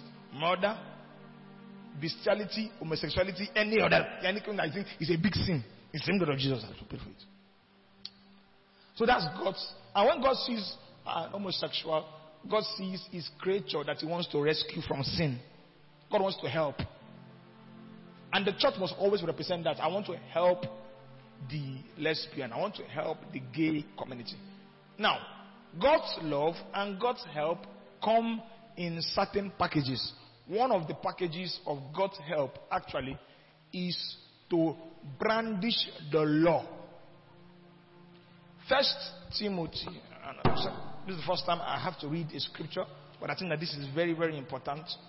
It's very important. 1 Timothy chapter 1 and verse 9 to 10. Let me have it on the screen. If the screen is not clear enough, you can open your Bibles. Knowing this, that the law is not made for a righteous person. So the law is not made for a righteous person, but for the lawless and insubordinate, for the ungodly and for sinners, for the unholy, profane, murderers of fathers, murderers of mothers, manslayers, fornicators, for sodomites. Look at the word sodomites. For kidnappers, liars, perjurers, if there's any other thing contrary to sound doctrine. Put this in another version, maybe the NLT, the Passion Translation. Let me even say this to you. Many of you, please, be careful when you read modern translations. Just be careful. You have to know what you are doing. There's a modern translation that the author actually embraces homosexuality. He does. And it was not until he died that the secretary confessed to it in his biography. So you have to be very smart to know what you are doing. Go to verse 10. I want you to just see this in verse 10. Okay? The law is for people who are sexually immoral, who practice homosexuality. We get that? So we have a verse of scripture here that seems to point to homosexuality. What do we do to the homosexual? Is that we use the law. What do we mean by we use the law? We let him. Now, the purpose of the law is to reveal the sinfulness of man, so that man will crave a savior.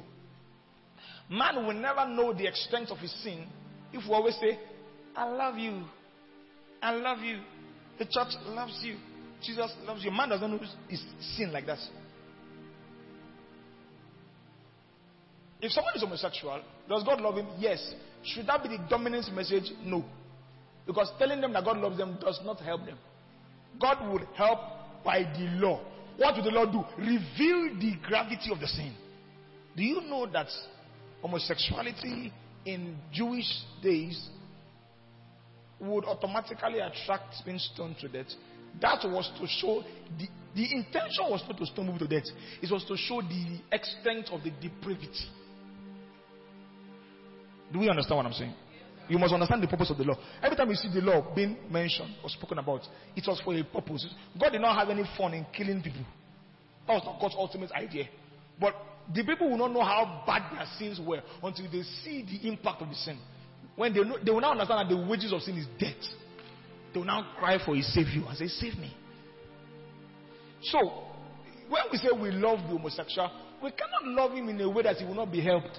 What helps an homosexual, firstly, he must be brought under the conviction of the gravity of his sin. He must know that this is a despicable sin. Until he gets to that point, he will never resist the temptation to be homosexual. Homosexuality is a temptation just like fornication. They are in the same category. They are in similar categories. Sexual sins, not the same.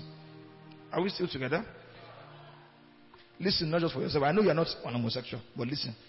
Because you may have an homosexual neighbor.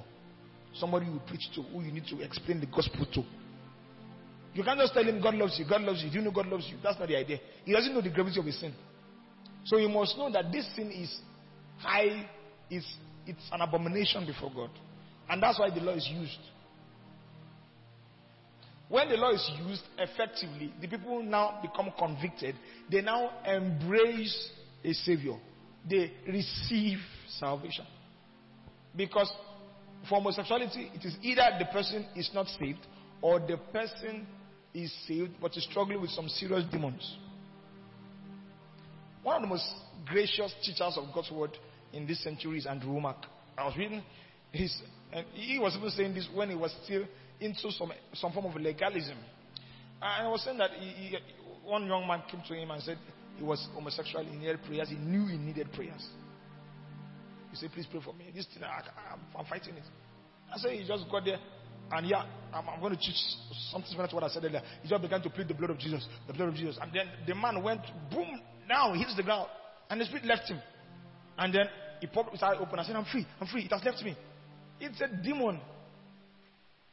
Controlling hormones, controlling thoughts, controlling affections.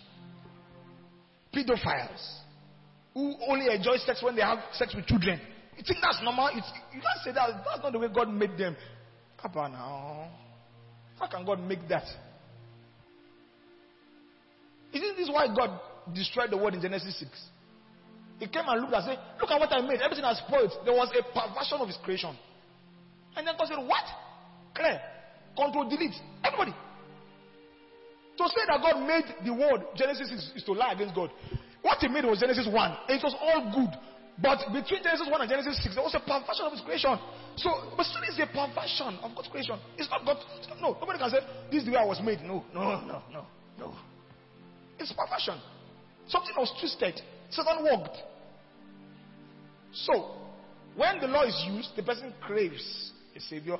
We can now administer a dimension of love that is more receptive. I'm explaining the question or explaining the answer why the church does not welcome. Now, when you say welcome, what homosexual people want, and they are bullies. Homosexuals are bullies. They want to welcome to the church and say, PJ, I brought my boyfriend to church. That's what they want. That's what they call welcome. And I'm supposed to say, hey, what's your boo's name? I'm talking to a man. No? What's his name? His name is Tunde. So who is the wife amongst you? I'm the wife. He's my husband. And I say, God bless you. Me, you could do that kind of thing for you. That's not what Jesus would do. This is Jesus' approach. Where are your accusers? Neither do I condemn you. Go and sin no more. But don't worry, God loves you. That's not what Jesus said to the woman. I don't condemn you. But this one, this is the way they do. We almost kill you. No, do them again. What homosexuals call acceptance is that we should accept them the way they are and not even try to change them. That's what many of them call acceptance. They want us to come and wed them, give them marriage certificates. They will take Holy Communion. That's wicked. If any pastor does that, that's wicked. The pastor is wicked. And some of you are going to jackpot to Canada. That's the country you go to. Where you can't even talk to anybody about against the homosexuality. They will sue you for hate speech. And you can end up in jail, yeah? I wonder how preachers they cope. That's why they switch me to travel. Imagine me, I can't go to Canada now.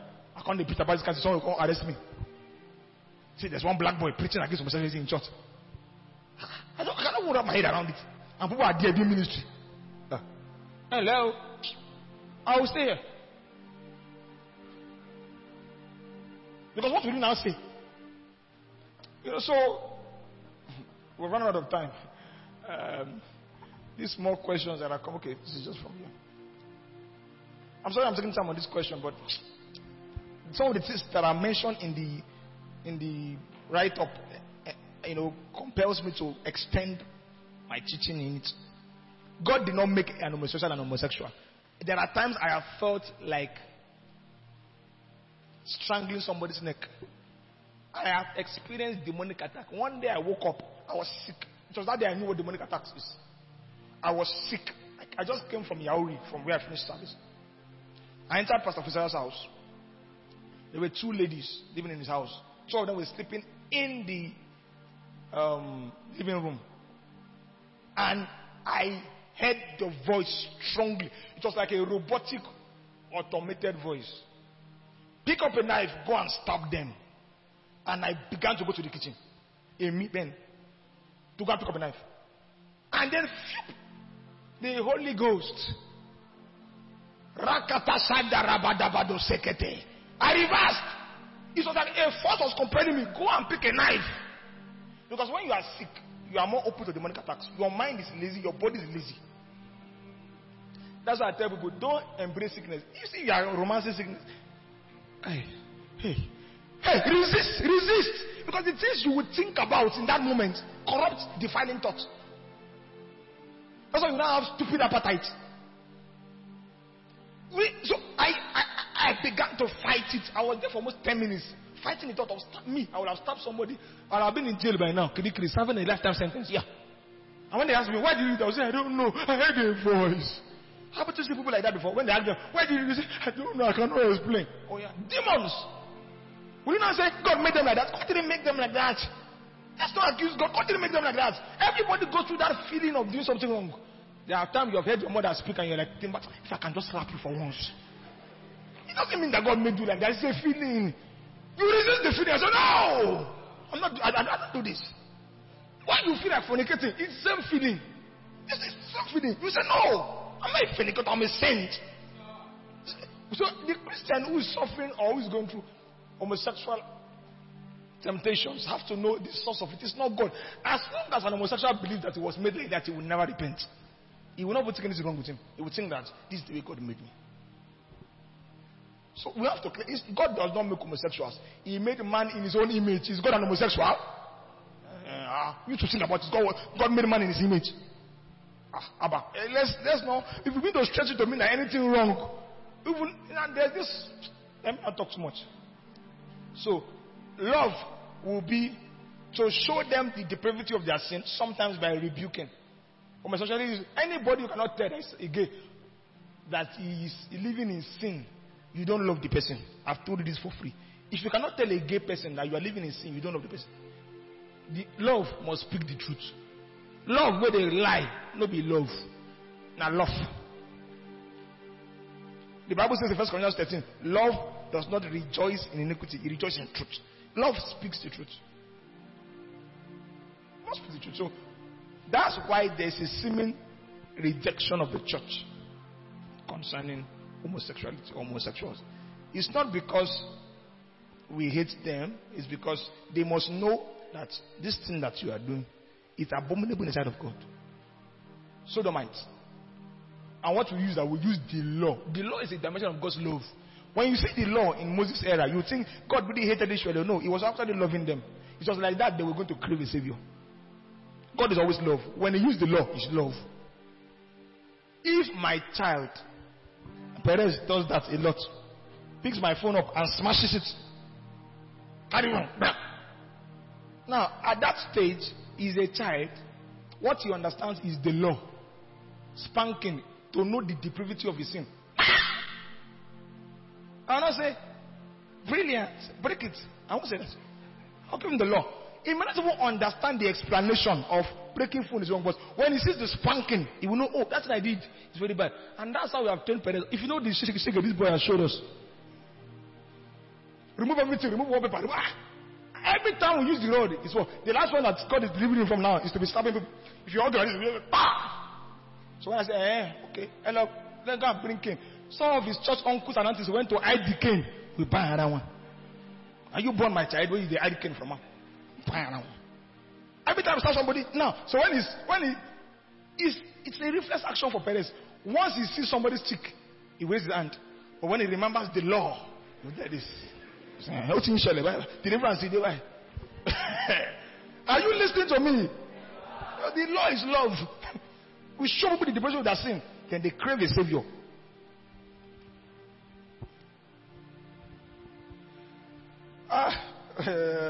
Let me not do Juru. If you want to excuse us, you would have to excuse us because I think I'll be here till 12.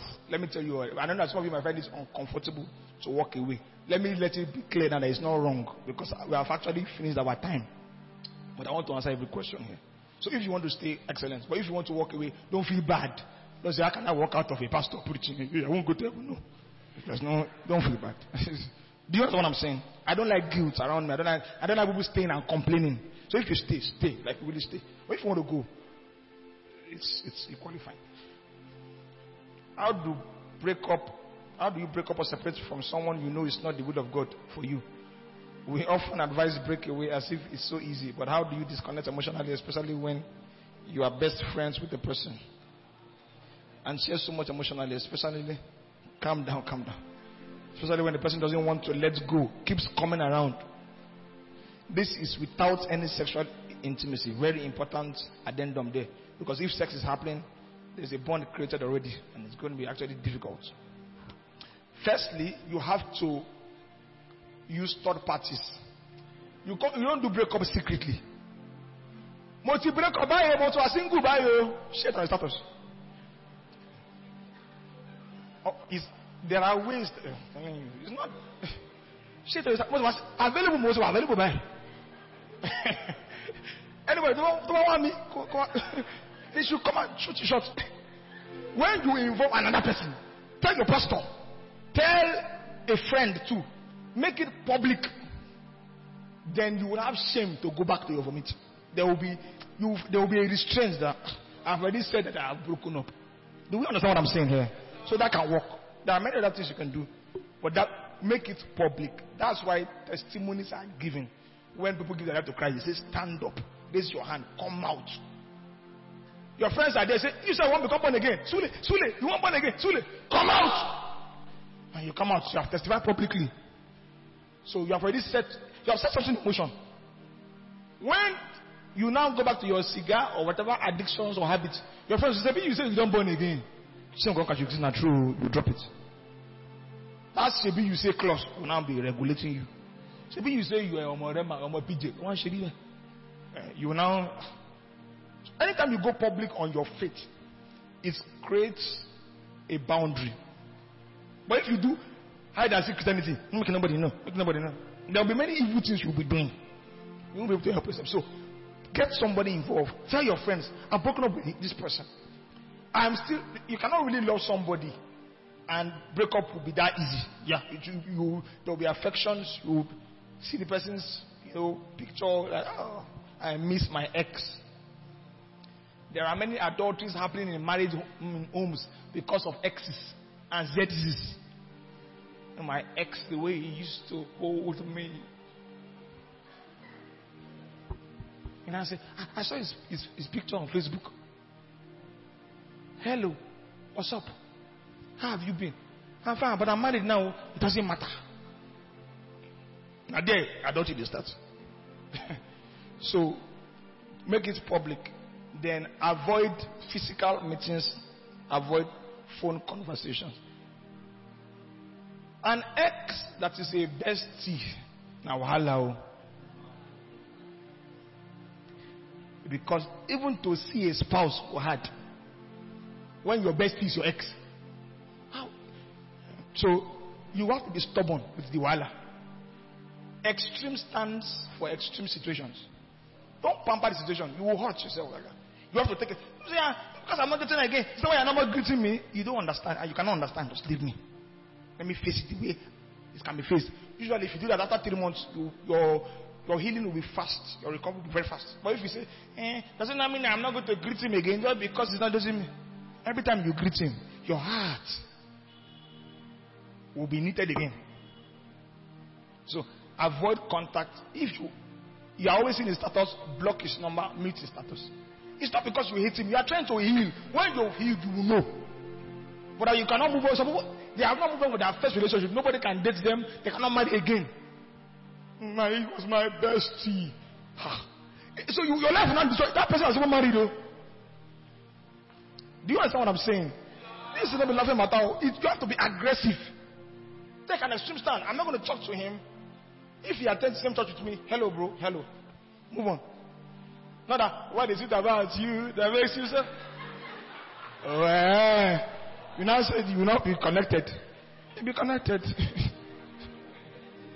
So, if this person says the person keeps coming around, some stubborn pursuers. Let me say this, brother, if a lady is no more dating you, give the person some space.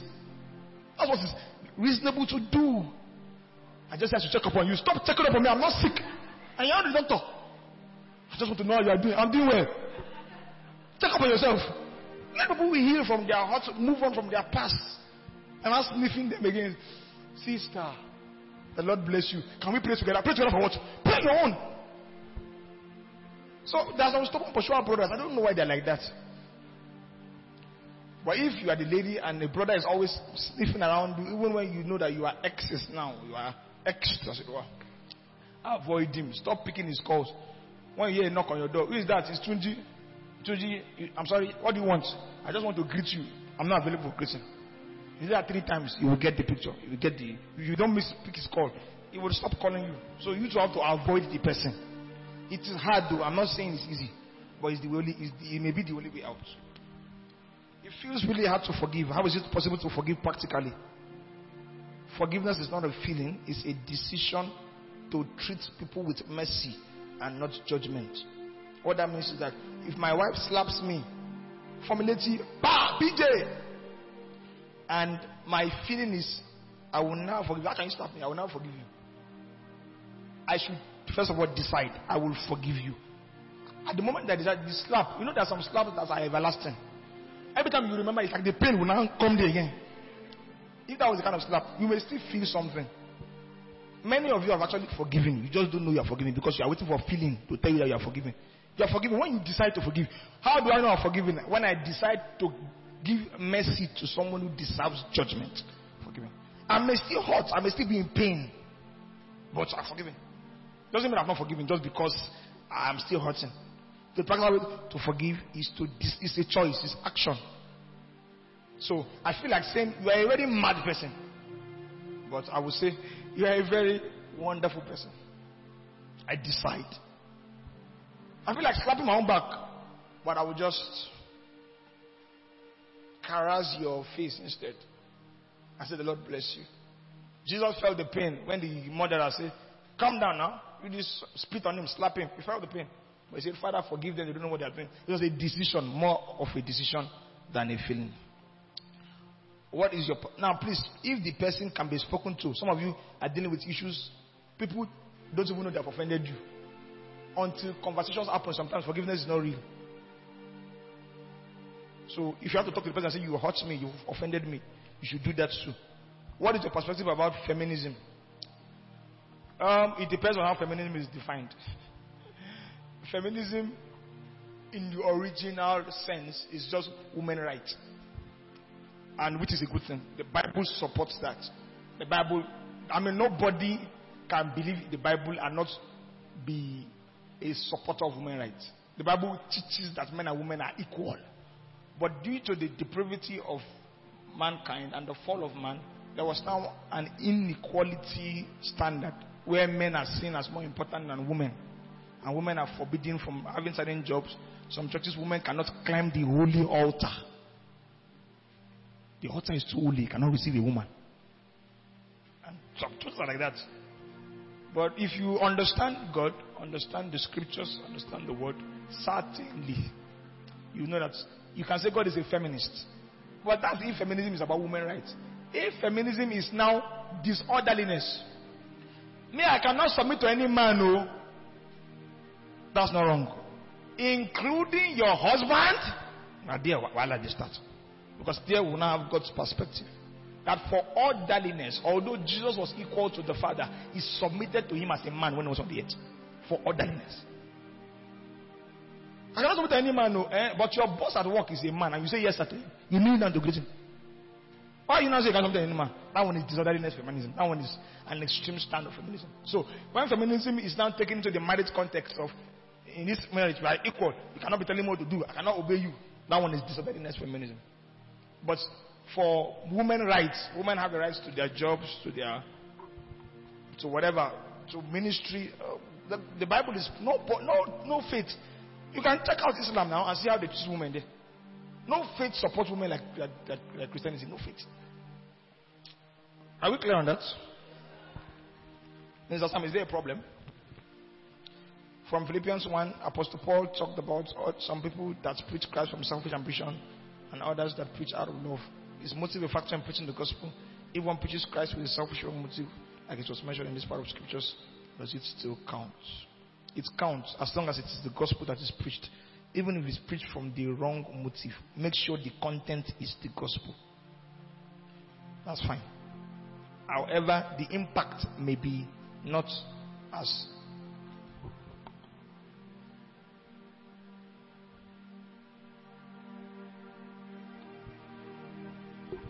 So, what was I saying?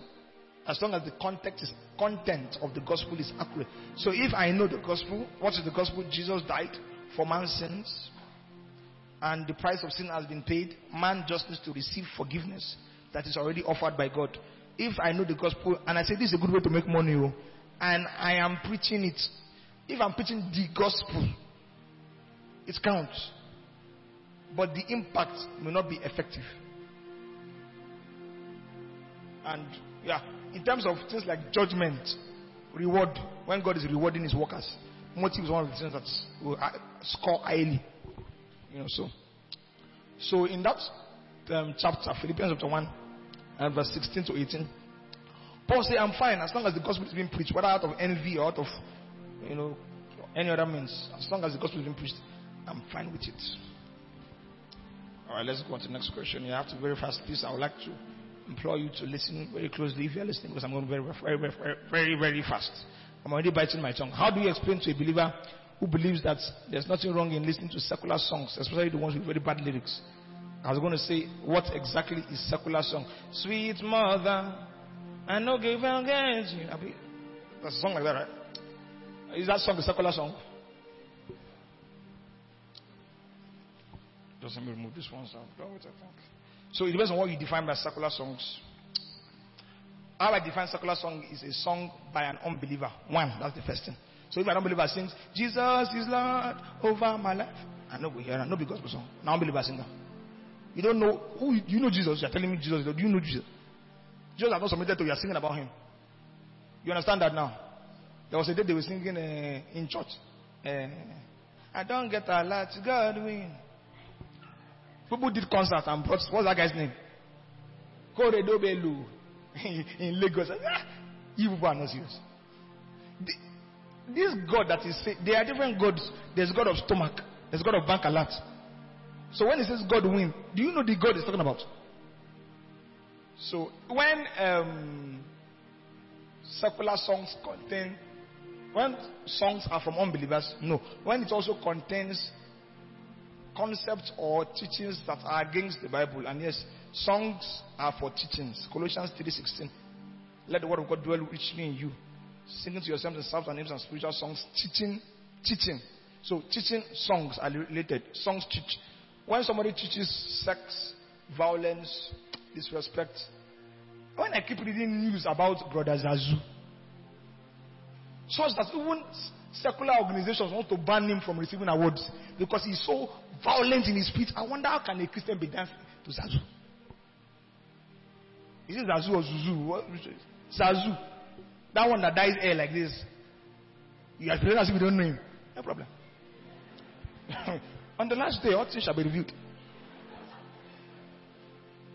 This man, he's such a thug that even secular, they want to give an award. They had to report a police case because he said he was going to kill anybody that collects his award. And you have that kind of person in your phone. You do birthday party, you are playing it. Shame no catch you. Yes, sir. Any song by whoever promotes violence, promotes sexual immorality, promotes disrespect, promotes ungodliness, it's wrong. What do I have to say to that Christian? I will tell you, any song you cannot listen to in the presence of Jesus, don't listen to it now. Any song you cannot listen to in heaven, don't listen to it now. Simple code of conduct approach. Because we say Jesus is with you, Jesus is with you. I know Jesus is with me, and you are playing some song that you know that you cannot, if Jesus was to appear physically, you can't play it. And I say Jesus is with you. It's demons that are with you. You can't say Jesus is with you and act like Jesus is not with you now. If Jesus is with you, then act like Jesus is with you. What kind of songs will you play? If Jesus took you out on a date, what kind of song you could play? When I get that feeling, I need sexual healing. And that's what you could play. Abi? You tell Jesus that. Some of you will carry R&B, especially sisters. R&B song, be playing it through the night. Romance songs. And I say, I don't know why my body is doing me somehow. You don't know. You should know now. I go say you don't know.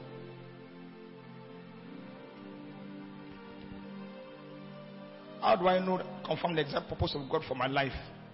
Stay with basic Christian practices. Prayer, read your Bible, come to church, serve God. That's all. That is, it's not. There's no mystery about purpose. You don't discover purpose in idleness. You don't discover purpose when you are not doing Christianity.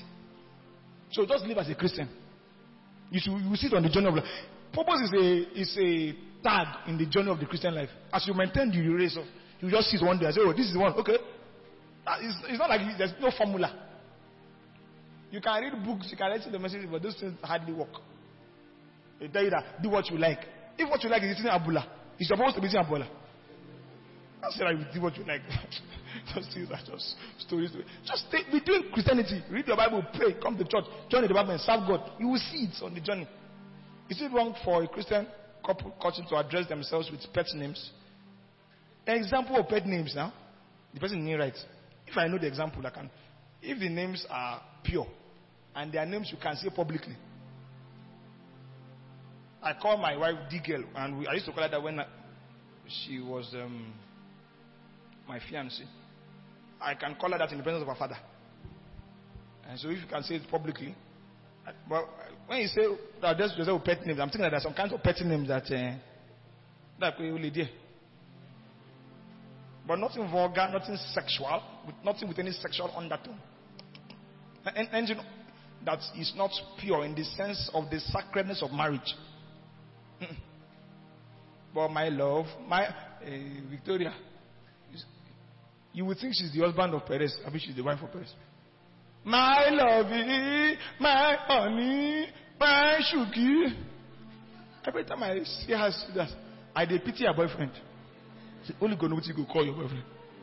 Now, Perez now they harass like this with this kind of thing. You go hear different things. So if the pet name is pure, and why there's nothing wrong with that. And that when I say pure, it includes honey, lovey, sweetie, babe. What other one do we have? Stop calling your boyfriend fish head. That's so ras and local and stupid. I don't know where people learn these things from. It's fish head. If he's a fish head, then what? You're a fish. When he marries you, it's your head. You're a fish. Do you meet in waters? Are you a witch? What fraternity do you belong to? The Bible does not encourage evil speaking like that. All those, and we just say, you're just joking. Go and joke with Jesus like that. Jesus, I love you so much. You're my fish head. The angel will go roast you slap.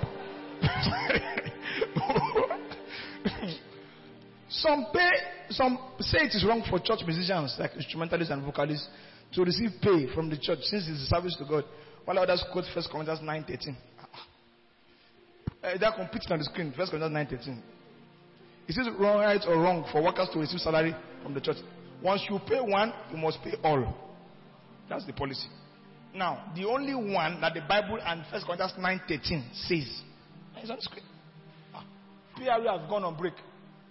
Don't worry. Just read it for me, 1 Corinthians 9:13. Don't worry, Toby.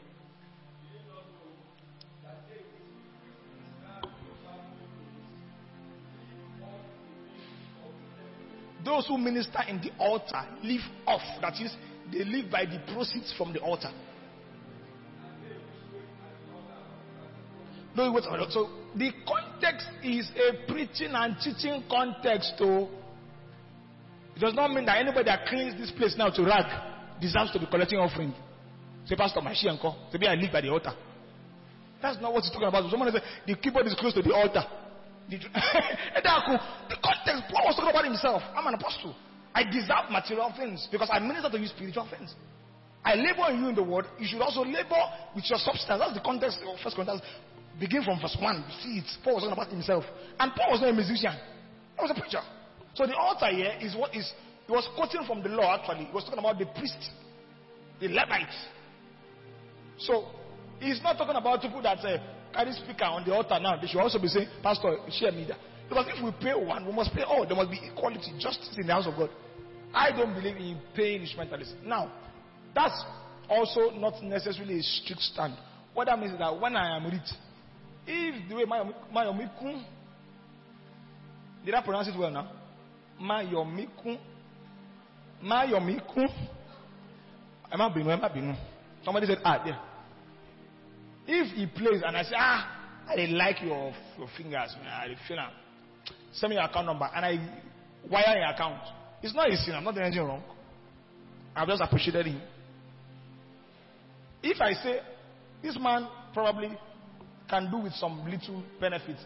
Now, if he's also saying that he's taking this job as a full-time job, now it's a different case. He said, Pastor, you know what? I'm not doing medical school again. This man is a medical doctor training. And I says, PJ, well, if you tell me to that, I won't agree. I'll say, go and finish school first. But let's even assume we think about that. An angel appeared to you and say, God said I should come to Rema and be playing keyboard. What is right is that at that point, he's actually somebody who ministers in the altar. Yeah. That's a dimension of that mission to the altar. He has taken as a full-time job. His consecration is not the average consecration.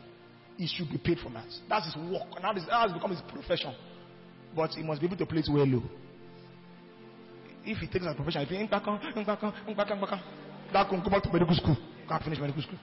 That's what I'm telling you. Do we get that now? So,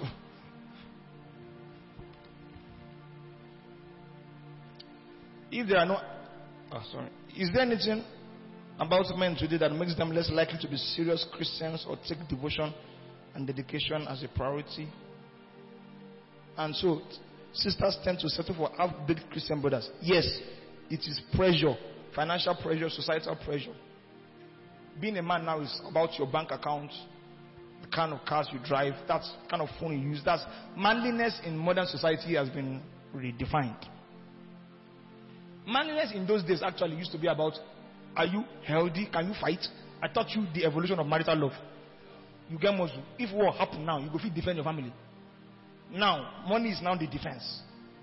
And so because of that, many men chase money at the expense of their spiritual life. If I can just have money, I'll just go to church and pick a fine girl and marry them. That's the mentality. So no training, no nurturing. You cannot even do morning devotion at home. Pray over your family. Bless you, Jesus. Thank you, Lord. You cannot pray. A man. But he has money. So many sisters say, I will change him when I marry. But a risk. It can happen actually, but a risk. It's not a smart thing to do. So that's one of the reasons why many people settle for half-baked men. Why is it that even when you exercise faith in a particular direction and pray about it, there are no answers or changes even after years of prayer? If the will of God is not found, faith does not work. Be sure it is the will of God. 2, use the method of God. even in prayer, there are methods. If a demon is harassing me and I'm saying, God, help me, the demon will stay with me forever. There are methods in prayers. If something is satanic, I don't address God. I go to Satan and say, in the name of Jesus, I rebuke you. Methods. If somebody is sick, there are methods, for instance, to receive healing. In James 5, he says, let him call for the elders, let them anoint him with oil. If somebody says, I want to use my own method, he may get healing, but he may not get healing too. Because there are various methods. When Jesus spoke to the storm, he could have cried, Father, save me. But there were times where Jesus cried to the Father. I said, if possible, let this cup pass over me. So methods, even in prayer, know the method that works. Don't do wuru. That's why you have to be grounded in the word. And some of these matters, it is never going to be answered, because prayer is not superior to God's will. You can pray from now till next year and the rapture should happen tomorrow. It won't happen. The will of God. That's why prayer is about establishing God's will. Thy will be done, thy kingdom come as it is in heaven. That's actually a summary of prayer. So find out what God's will is and then begin to pray it into existence. How can I preach to people of other religion without being disrespectful for their faith? First, know about their faith. Know what they believe. If you want to preach to a Muslim, there's something a Muslim believes. There's something a Buddhist believes. That will help you to start the conversation.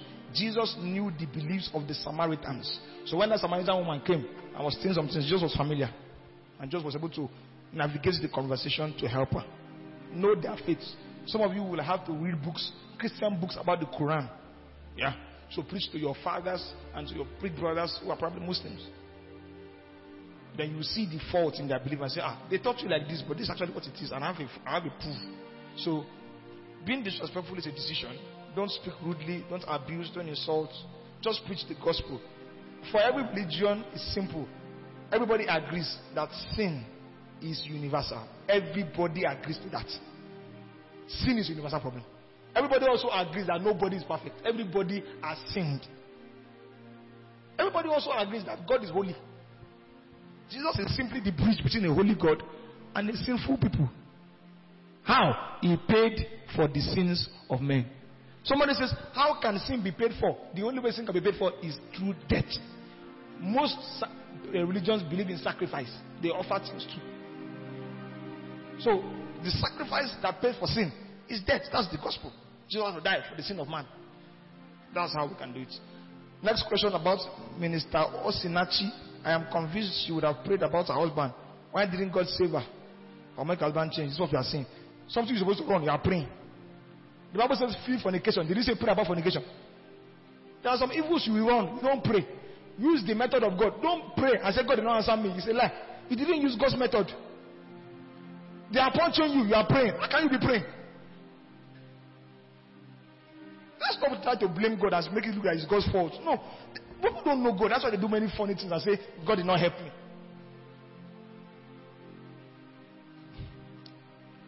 God's method is that I hate divorce. And what it means is that I hate women's rights being violated. The word I hate divorce, in the real sense, what it actually means is that I hate it when a woman's right is violated, actually. In Malachi chapter 2, where that statement is made, God was reproving men. Why are you divorcing your wives? Don't you know when you divorce her, she's alone, she's broken, she has to start afresh. God's concern was about women being maltreated. God's concern was not really divorce. But people don't know. They just say, I'll be praying. God doesn't want me to leave my husband. There are too many illiterates. And people keep blaming God for everything. So, God expects you to protect yourself. And if you marry a man who is a boxer, let him be fighting with the shadow or fight with another man. You go to your father's house. When you meet in heaven, you will reconcile.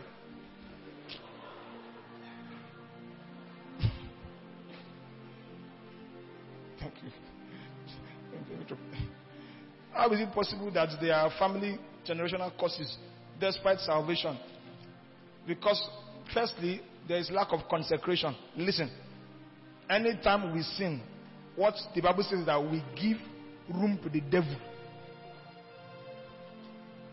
If you inherit your father's idols and claim to be a Christian, you will experience your father's generational curse. Let me explain. Most of us only believe in Jesus the Savior. We don't believe in Jesus the Lord. He has saved me from hell. I'm not going to hell. He tells you, this is what you should do. Live right. Live in purity. He says, no, I'm saved. My spirit is saved. I'm going to heaven. You go here when? Romans 6 says, whoever you yield yourself to obey, you make that person Lord over your life. If you yield yourself to sin, you make death and Satan Lord over your life. There is generational curse. Whenever I introduce myself as I'm from Kaba, people look at me and say, hey, Kaba people. There is a seeming reputation about those people. But I identify as a Christian first.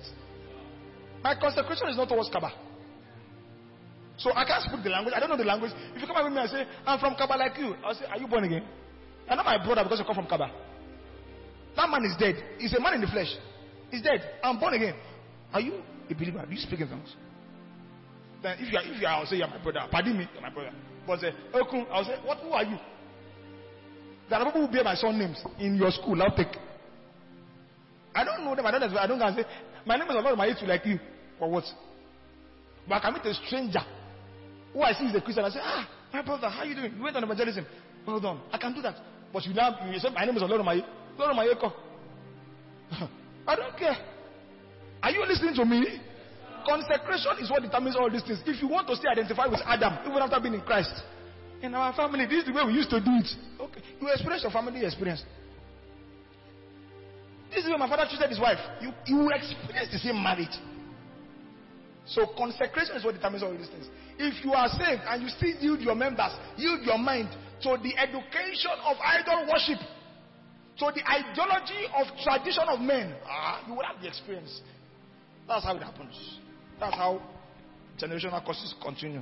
I saw this expert from a sermon. Faith is the only currency needed to receive miracles from God. Is this true? Kinda. It's kind of, yes, it's true. How do you know that you have faith? But how do you know you have enough faith? That's the question. Let's not put emphasis on the size of faith. Jesus said if you have faith as the size of a mustard seed, you can say to this mountain, be moved.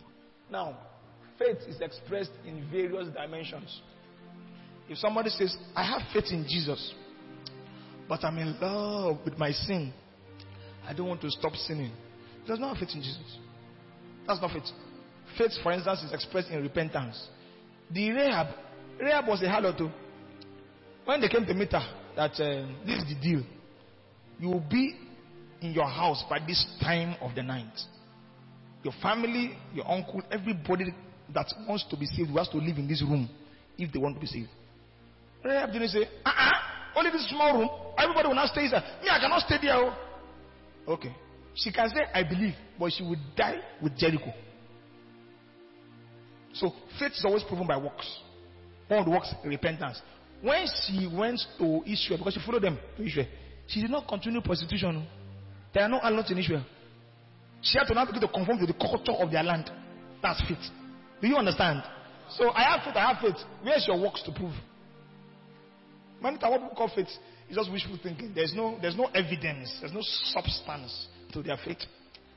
So you have faith when you are walking in the will of God towards a particular thing. If I have faith for financial prosperity and I'm not working, I'm not meeting any needs, because that's the fundamental way God blesses. He blesses the work of our hands.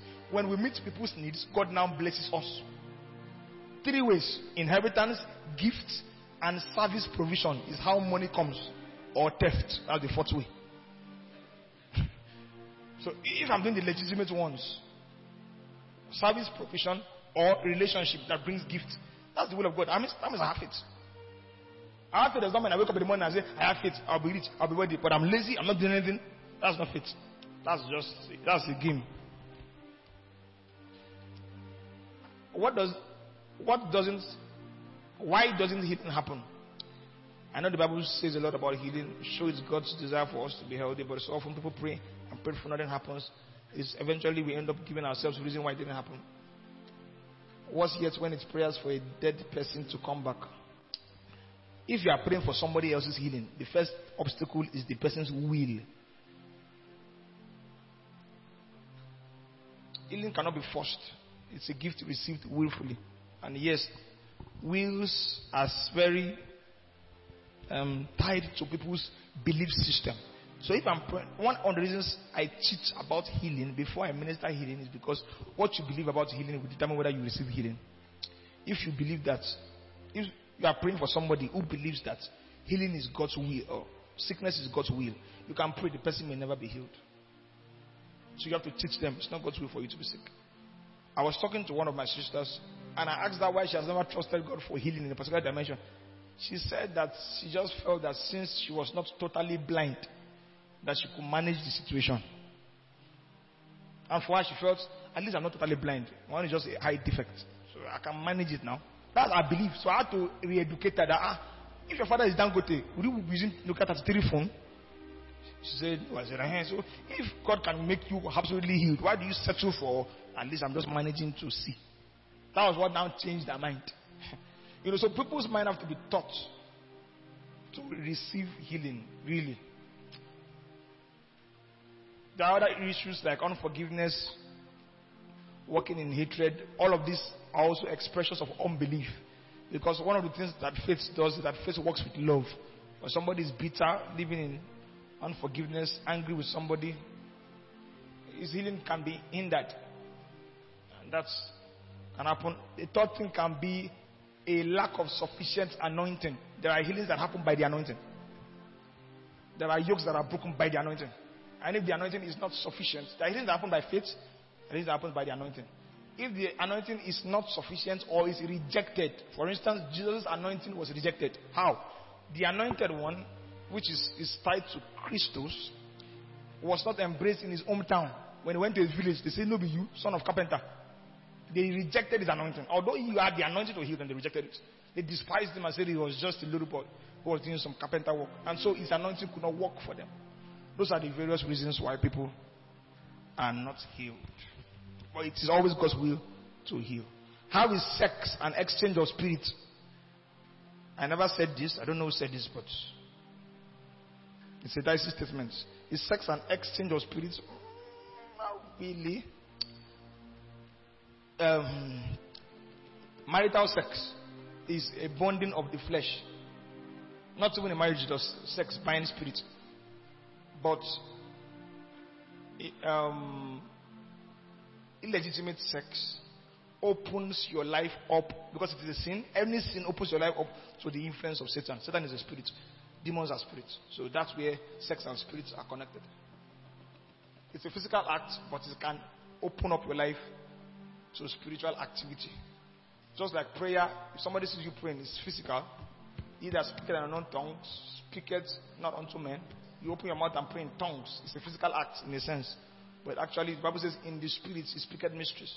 So physical things can actually open you up to spiritual influences. And sex is one of them. Every sin opens you up to the influence of demons and Satan. Every sin. How do you maintain relationships, friendship with someone who identifies as homosexual, while also letting them know you don't agree with it without being judgmental or discriminating? I have answered this already. By the way, you really should not be identifying closely with anybody who identifies as homosexual. Your closeness to them softens their stance on the depravity of their sins. The Bible says we should not even eat with them, greet them. 1 Corinthians 5. We should not even eat with them. So, to look for how to do something wrong is even wrong in its first place. You are not supposed to do it. Don't look for how to do it. How do you explain to someone that believes wearing trousers is a sin? The person claims that every form of trouser shows an anatomical shape of a woman, so it is better not to wear it. And if you do, you are committing adultery. Backing it up with Matthew 5:27, that says anyone who allows another man to lust is automatically an adulterer too. So trousers should only be worn by one as undergarments, because that is why it was originally made. Firstly, the statement is not just written to men. If a woman's anatomical shape is revealed in trousers, a man's anatomical shape too is revealed in trousers. Let's not make it look like men don't have sexual purity laws too. It happened in the Bible. a woman was caught in adultery, they brought only the woman to Jesus. Where is the man? But trouser issue, the way to explain it first is that God was the first fashion designer. Everybody say God is the first fashion designer. And he never made trousers for men or skirts for women. In Genesis chapter 3, when man fell and they saw that they were naked, Bible says God clothed them. It was most likely a wrapper. Everybody say wrapper. Just to cover the nakedness. God didn't begin to make trousers. Say, oh, yeah, man, enter this thing. Woman, enter. No, that's not what God did. In Jewish history, we also see that the priests wore gowns. The priests who were men wore gowns. The women also likely wore gowns. Well, we see that nakedness must be covered. I agree. Some trousers are too revealing, even though they cover, they still reveal. I agree. Some people wear many of those clothes either because they are ignorant of the effect of it, but to say that women are supposed to wear trousers is a very rash conclusion. It's not a smart thing to say. And to say that wearing trousers is adultery or make somebody commit adultery is also not very fair. I'll just say there's modesty in dressing, there's decency in dressing. We have taught you this. If you are a member of this church, we have taught you that. We have taught you what modest dressing is. Whether you are wearing a skirt or a trouser, we have taught you that. In fact, if you are a member of the women fellowship or sisters fellowship, I've given you images and pictures to show you what is modest and what is not modest. So that has been covered. But there's a message about that. You can pick up my message in that direction. But for the answer, God did not make trousers for men and skirts for women. In Scotland, the men wear skirts. So some of these issues are cultural issues. They're not God issues. And even if it's God, Jewish history showed that women and men wore gowns. But yes, there's modesty in dressing. And there are certain trousers you may wear that may be actually immodest, as it were. Oh boy. We are almost there. We have 2 more. Or 3 more. What is your stance on legalizing abortion? Seeing that this unsafe abortion is one of the major causes of maternal death in Nigeria. Simple guideline. Do unto others what you want to be done unto you. Would you want to be aborted? If you see, no, it's a very simple thing. Except you don't believe that the fetus is alive. And they taught you that life starts at, is it fetus or fetus or what's it called? Give me the Oyibo call in a way. I like the fetus. Okay, fetus. If they taught you, science will tell you that life begins at conception. That's common sense. Life begins at conception. Do unto others. Others include that life that has begun. What you want to do to them. Now, the person spoke about maternal death. That is, women trying to give birth and they die and all of that. That happens, and I know that there are ethical guidelines for doctors in that direction, particularly if there's a situation where you have to save either the mother or the baby and all of that. I know that. I think there are laws that guide that. I'm not too sure about it. But on something like, okay, let's just abort the child because I may die when I will give it. Let's wait for the delivery time before you confirm whether you will die or not. Wait for the delivery time. Go and give birth to your child. People, the issue is not abortion. The issue is fornication. Most times. All the campaigns against abortion in America is because people want to fornicate recklessly. It's not like they hate children. It's that they love their fornication. And they want to do it without any constraint or restraint. Interestingly, there are other options of family planning, but they just insist that we want to be killing children. Blood-sucking demons. Yeah. Please. How do you convince an atheist about God when they bring up a serpent talking and deceiving a woman to eat a fruit as being illogical? It is also illogical if you tell me that I have a brain. I can't see it. I have never seen it. I will never see it. There is a sense of illogicality in everything. So to say that what is it? Many people read Bible stories and say, how can wall of Jericho fall down flat? How can the Red Sea be divided? It's not possible. I like what one woman said. One woman said, a scientist said to her, the belly of a whale does not have the capacity to house a human being for 3 days. He said, it's true. He said, but I have come to a point where if the Bible says that it was Jonah that ate the whale, I will believe it. The first truth is God's word. In the beginning was the word. That's other thing, science, technology was not in the beginning. In the beginning was the word. You have to train yourself like that. But for the atheist, explain to him. There are many ways you can explain Genesis 3.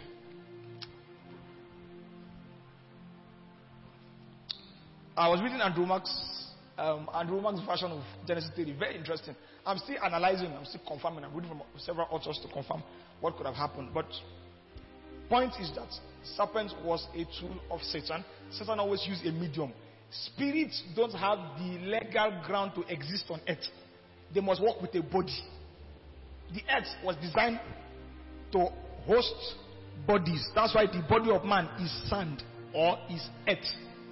You have heard that statement in burial ceremonies. Where they say dust to dust, ashes to ashes. The body and the ground, they are compatible. So any spirit that wants to walk on the earth must walk with a body. Satan employed the body of a serpent. Simple explanation. As a spirit, Satan has no right to walk, to talk, to do anything on the earth. He had to employ the serpent. And then it now colonized the serpent and began to speak through the serpent. Simple explanation. Now, for someone who's an atheist, you may not understand spiritual things, because when you tell an atheist, a spirit does not have a legal ground to operate on the earth, he's wondering, what is a spirit? You get. So you have to feel it. Satan is a spirit. Fundamentally, he's a spirit. He does physical things, but he's fundamentally a spirit. Demons are spirits. That's why they like possessing human beings, because they cannot really walk without body, human body. They cannot do what they want to do. Glory to God.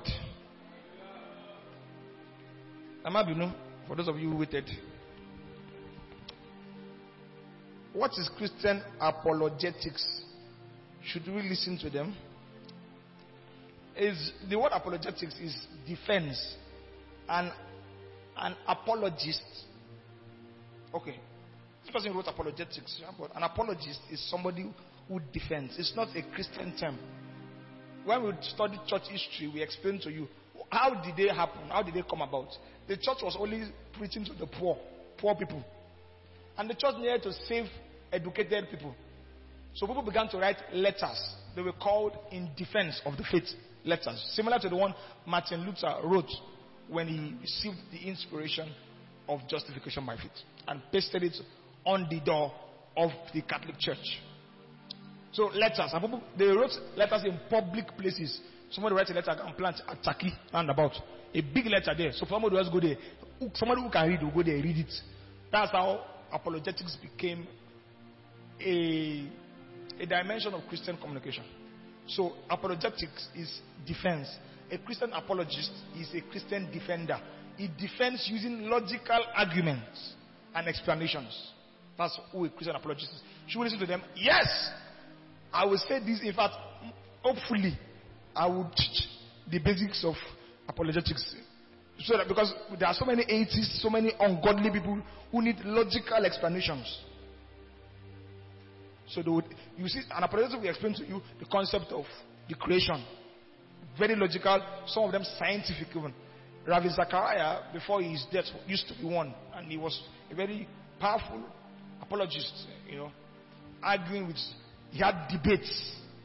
Instead of just preaching, they will go and have debates, public debates. You can watch some of them on YouTube. Very interesting conversations. They will really bring a mental side to it, the Christian faith. How young is too young to be in a relationship? As long as you are irresponsible and not ready to be accountable. I told you Mary was 14. So, once you are still irresponsible, they still have to tell you what to do. They have to tell you to brush your teeth. They have to tell you to this now to dress. You don't go out like this. You are still too young. Marriage is for adults. But we grow in different pace. Sure, you understand? We grow at different pace. So take your time. If you are young, it's not a sin. Just make sure you are growing.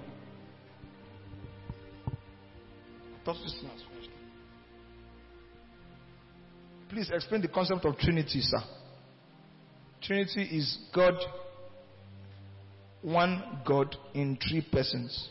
Science explains it more than the Bible. Matter can exist in how many states? What are the states? Give me one example of matter that exists in 3 states. Water that is vapor, you see water? Water that is block, you see water? Water that is water, you see water? So Jesus is God, the Holy Spirit is God, the Father is God. You see, from nature we are taught this. I think except hydrogen, every other element also contains, you see, proton, neutrons, and electron. Nature teaches all of this. Science teaches it. The Trinity is not just a divine concept. Man is also Trinity, body, soul, spirit. So, but in terms of God, now we have God, Father, God. The Father is God. We have the Son is God. We have the Holy Spirit is God. My soul is Judah. If you touch Judah's soul, whose soul have you touched? If you touch Judah's spirit, whose spirit have you touched? If you touch Judah's body, whose body have you touched? You see Judah, but spirit, soul, body. Jesus is God. The Holy Spirit is God. The Father is God. The Holy Spirit is not Jesus. Jesus is not the Father. The Father is not the Holy Spirit. The soul is not the spirit. The body is not the soul.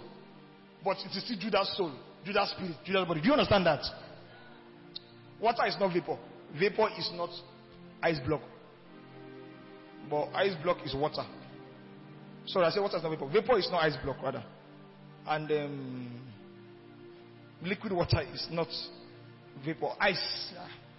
All that. So, the doctrine of the Trinity is because it helps you to understand redemption. Only God can live perfect. You needed a perfect sacrifice to pay for your sin. God had to become flesh, become a man in Jesus. So he was conceived not by sperms and eggs, but by the power of the Spirit. He came and was born, grew up like a man, but he was God. When Jesus was on the earth, it confirmed the Trinity. How do we know? He prayed to God to send the Holy Ghost. That means those two beings exist as unique individuals, yet as God. Do we get that?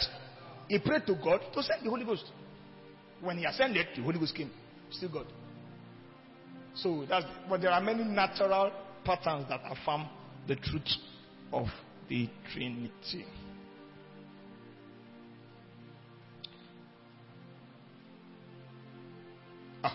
This one, I'm sorry I cannot answer it. I will teach about it in my last teaching in the month of June. Women in ministry. The question is, explain the concept of women not allowed to talk in church. I will teach that last teaching in the month of June. Sir, is eating salam meat, right? As it is a food of idols, because it is prayed to before killing. Who is a former Muslim here? Former Muslim? Thank you. No former Muslim. Okay, I was just going to confirm from them some of these things that happen. I will say that it is not a sin. It is, however, not appropriate, especially publicly. What Paul teaches in 1 Corinthians 8 is that food offered to idols should not be eaten because of the conscience of former idol worshippers. So if you have a Muslim friend, you have never shared the gospel with him, the Muslim friend believes that you and him are serving the same God. He now makes salah meat. He now says, where my own meat? Where my own meat? You now say that you are going to find it very difficult to convince that man that you are not serving the same God. Because if you can eat of his meat, why are you now saying that he's going to go to hell? So, for public conscience, eating the meat itself is not sinful. Paul says all things are clean to the unclean, to the clean. To the pure, all things are pure. That's what he says it. And every food is sanctified by the word of God and prayer. However, for public conscience, there's some things you don't do. Somebody who knows that, who is, for instance, an ex-Muslim, a Muslim convert, who knows that when I used to be a Muslim, when I kill my ram, there are some incantations I say. That's the kind of prayers I pray to Allah. He now sees you eating meat, and you ask you meat that you say, it's Allah. He knows that when I used to be a Muslim, this I used to do with this meat. So he sees you eating it. It's like, are you okay? Do you know what goes on in this place? So if you are going to eat, let me say like this: if you are going to eat salah meat, hide and eat it. But you cannot hide. You know why? You will collect it from somebody who is a Muslim. And then why should you even do anything right and hide? If you are hiding to do it, it already shows that. You can greet Baraka the Salah in a casual tone. It should not be a strong tone. I always tell people here, if you claim that Muslims will go to hell, and you only rejoice with them, celebrate with them when they're doing party, you will never share the gospel with them. They cannot believe you, honestly. They can't believe you. So, it's not a sin in itself. It cannot, but it is inappropriate, especially when it is public. Do we get that? I want to thank you for your patience and time. We are done with the questions. I'm sorry I could not even ask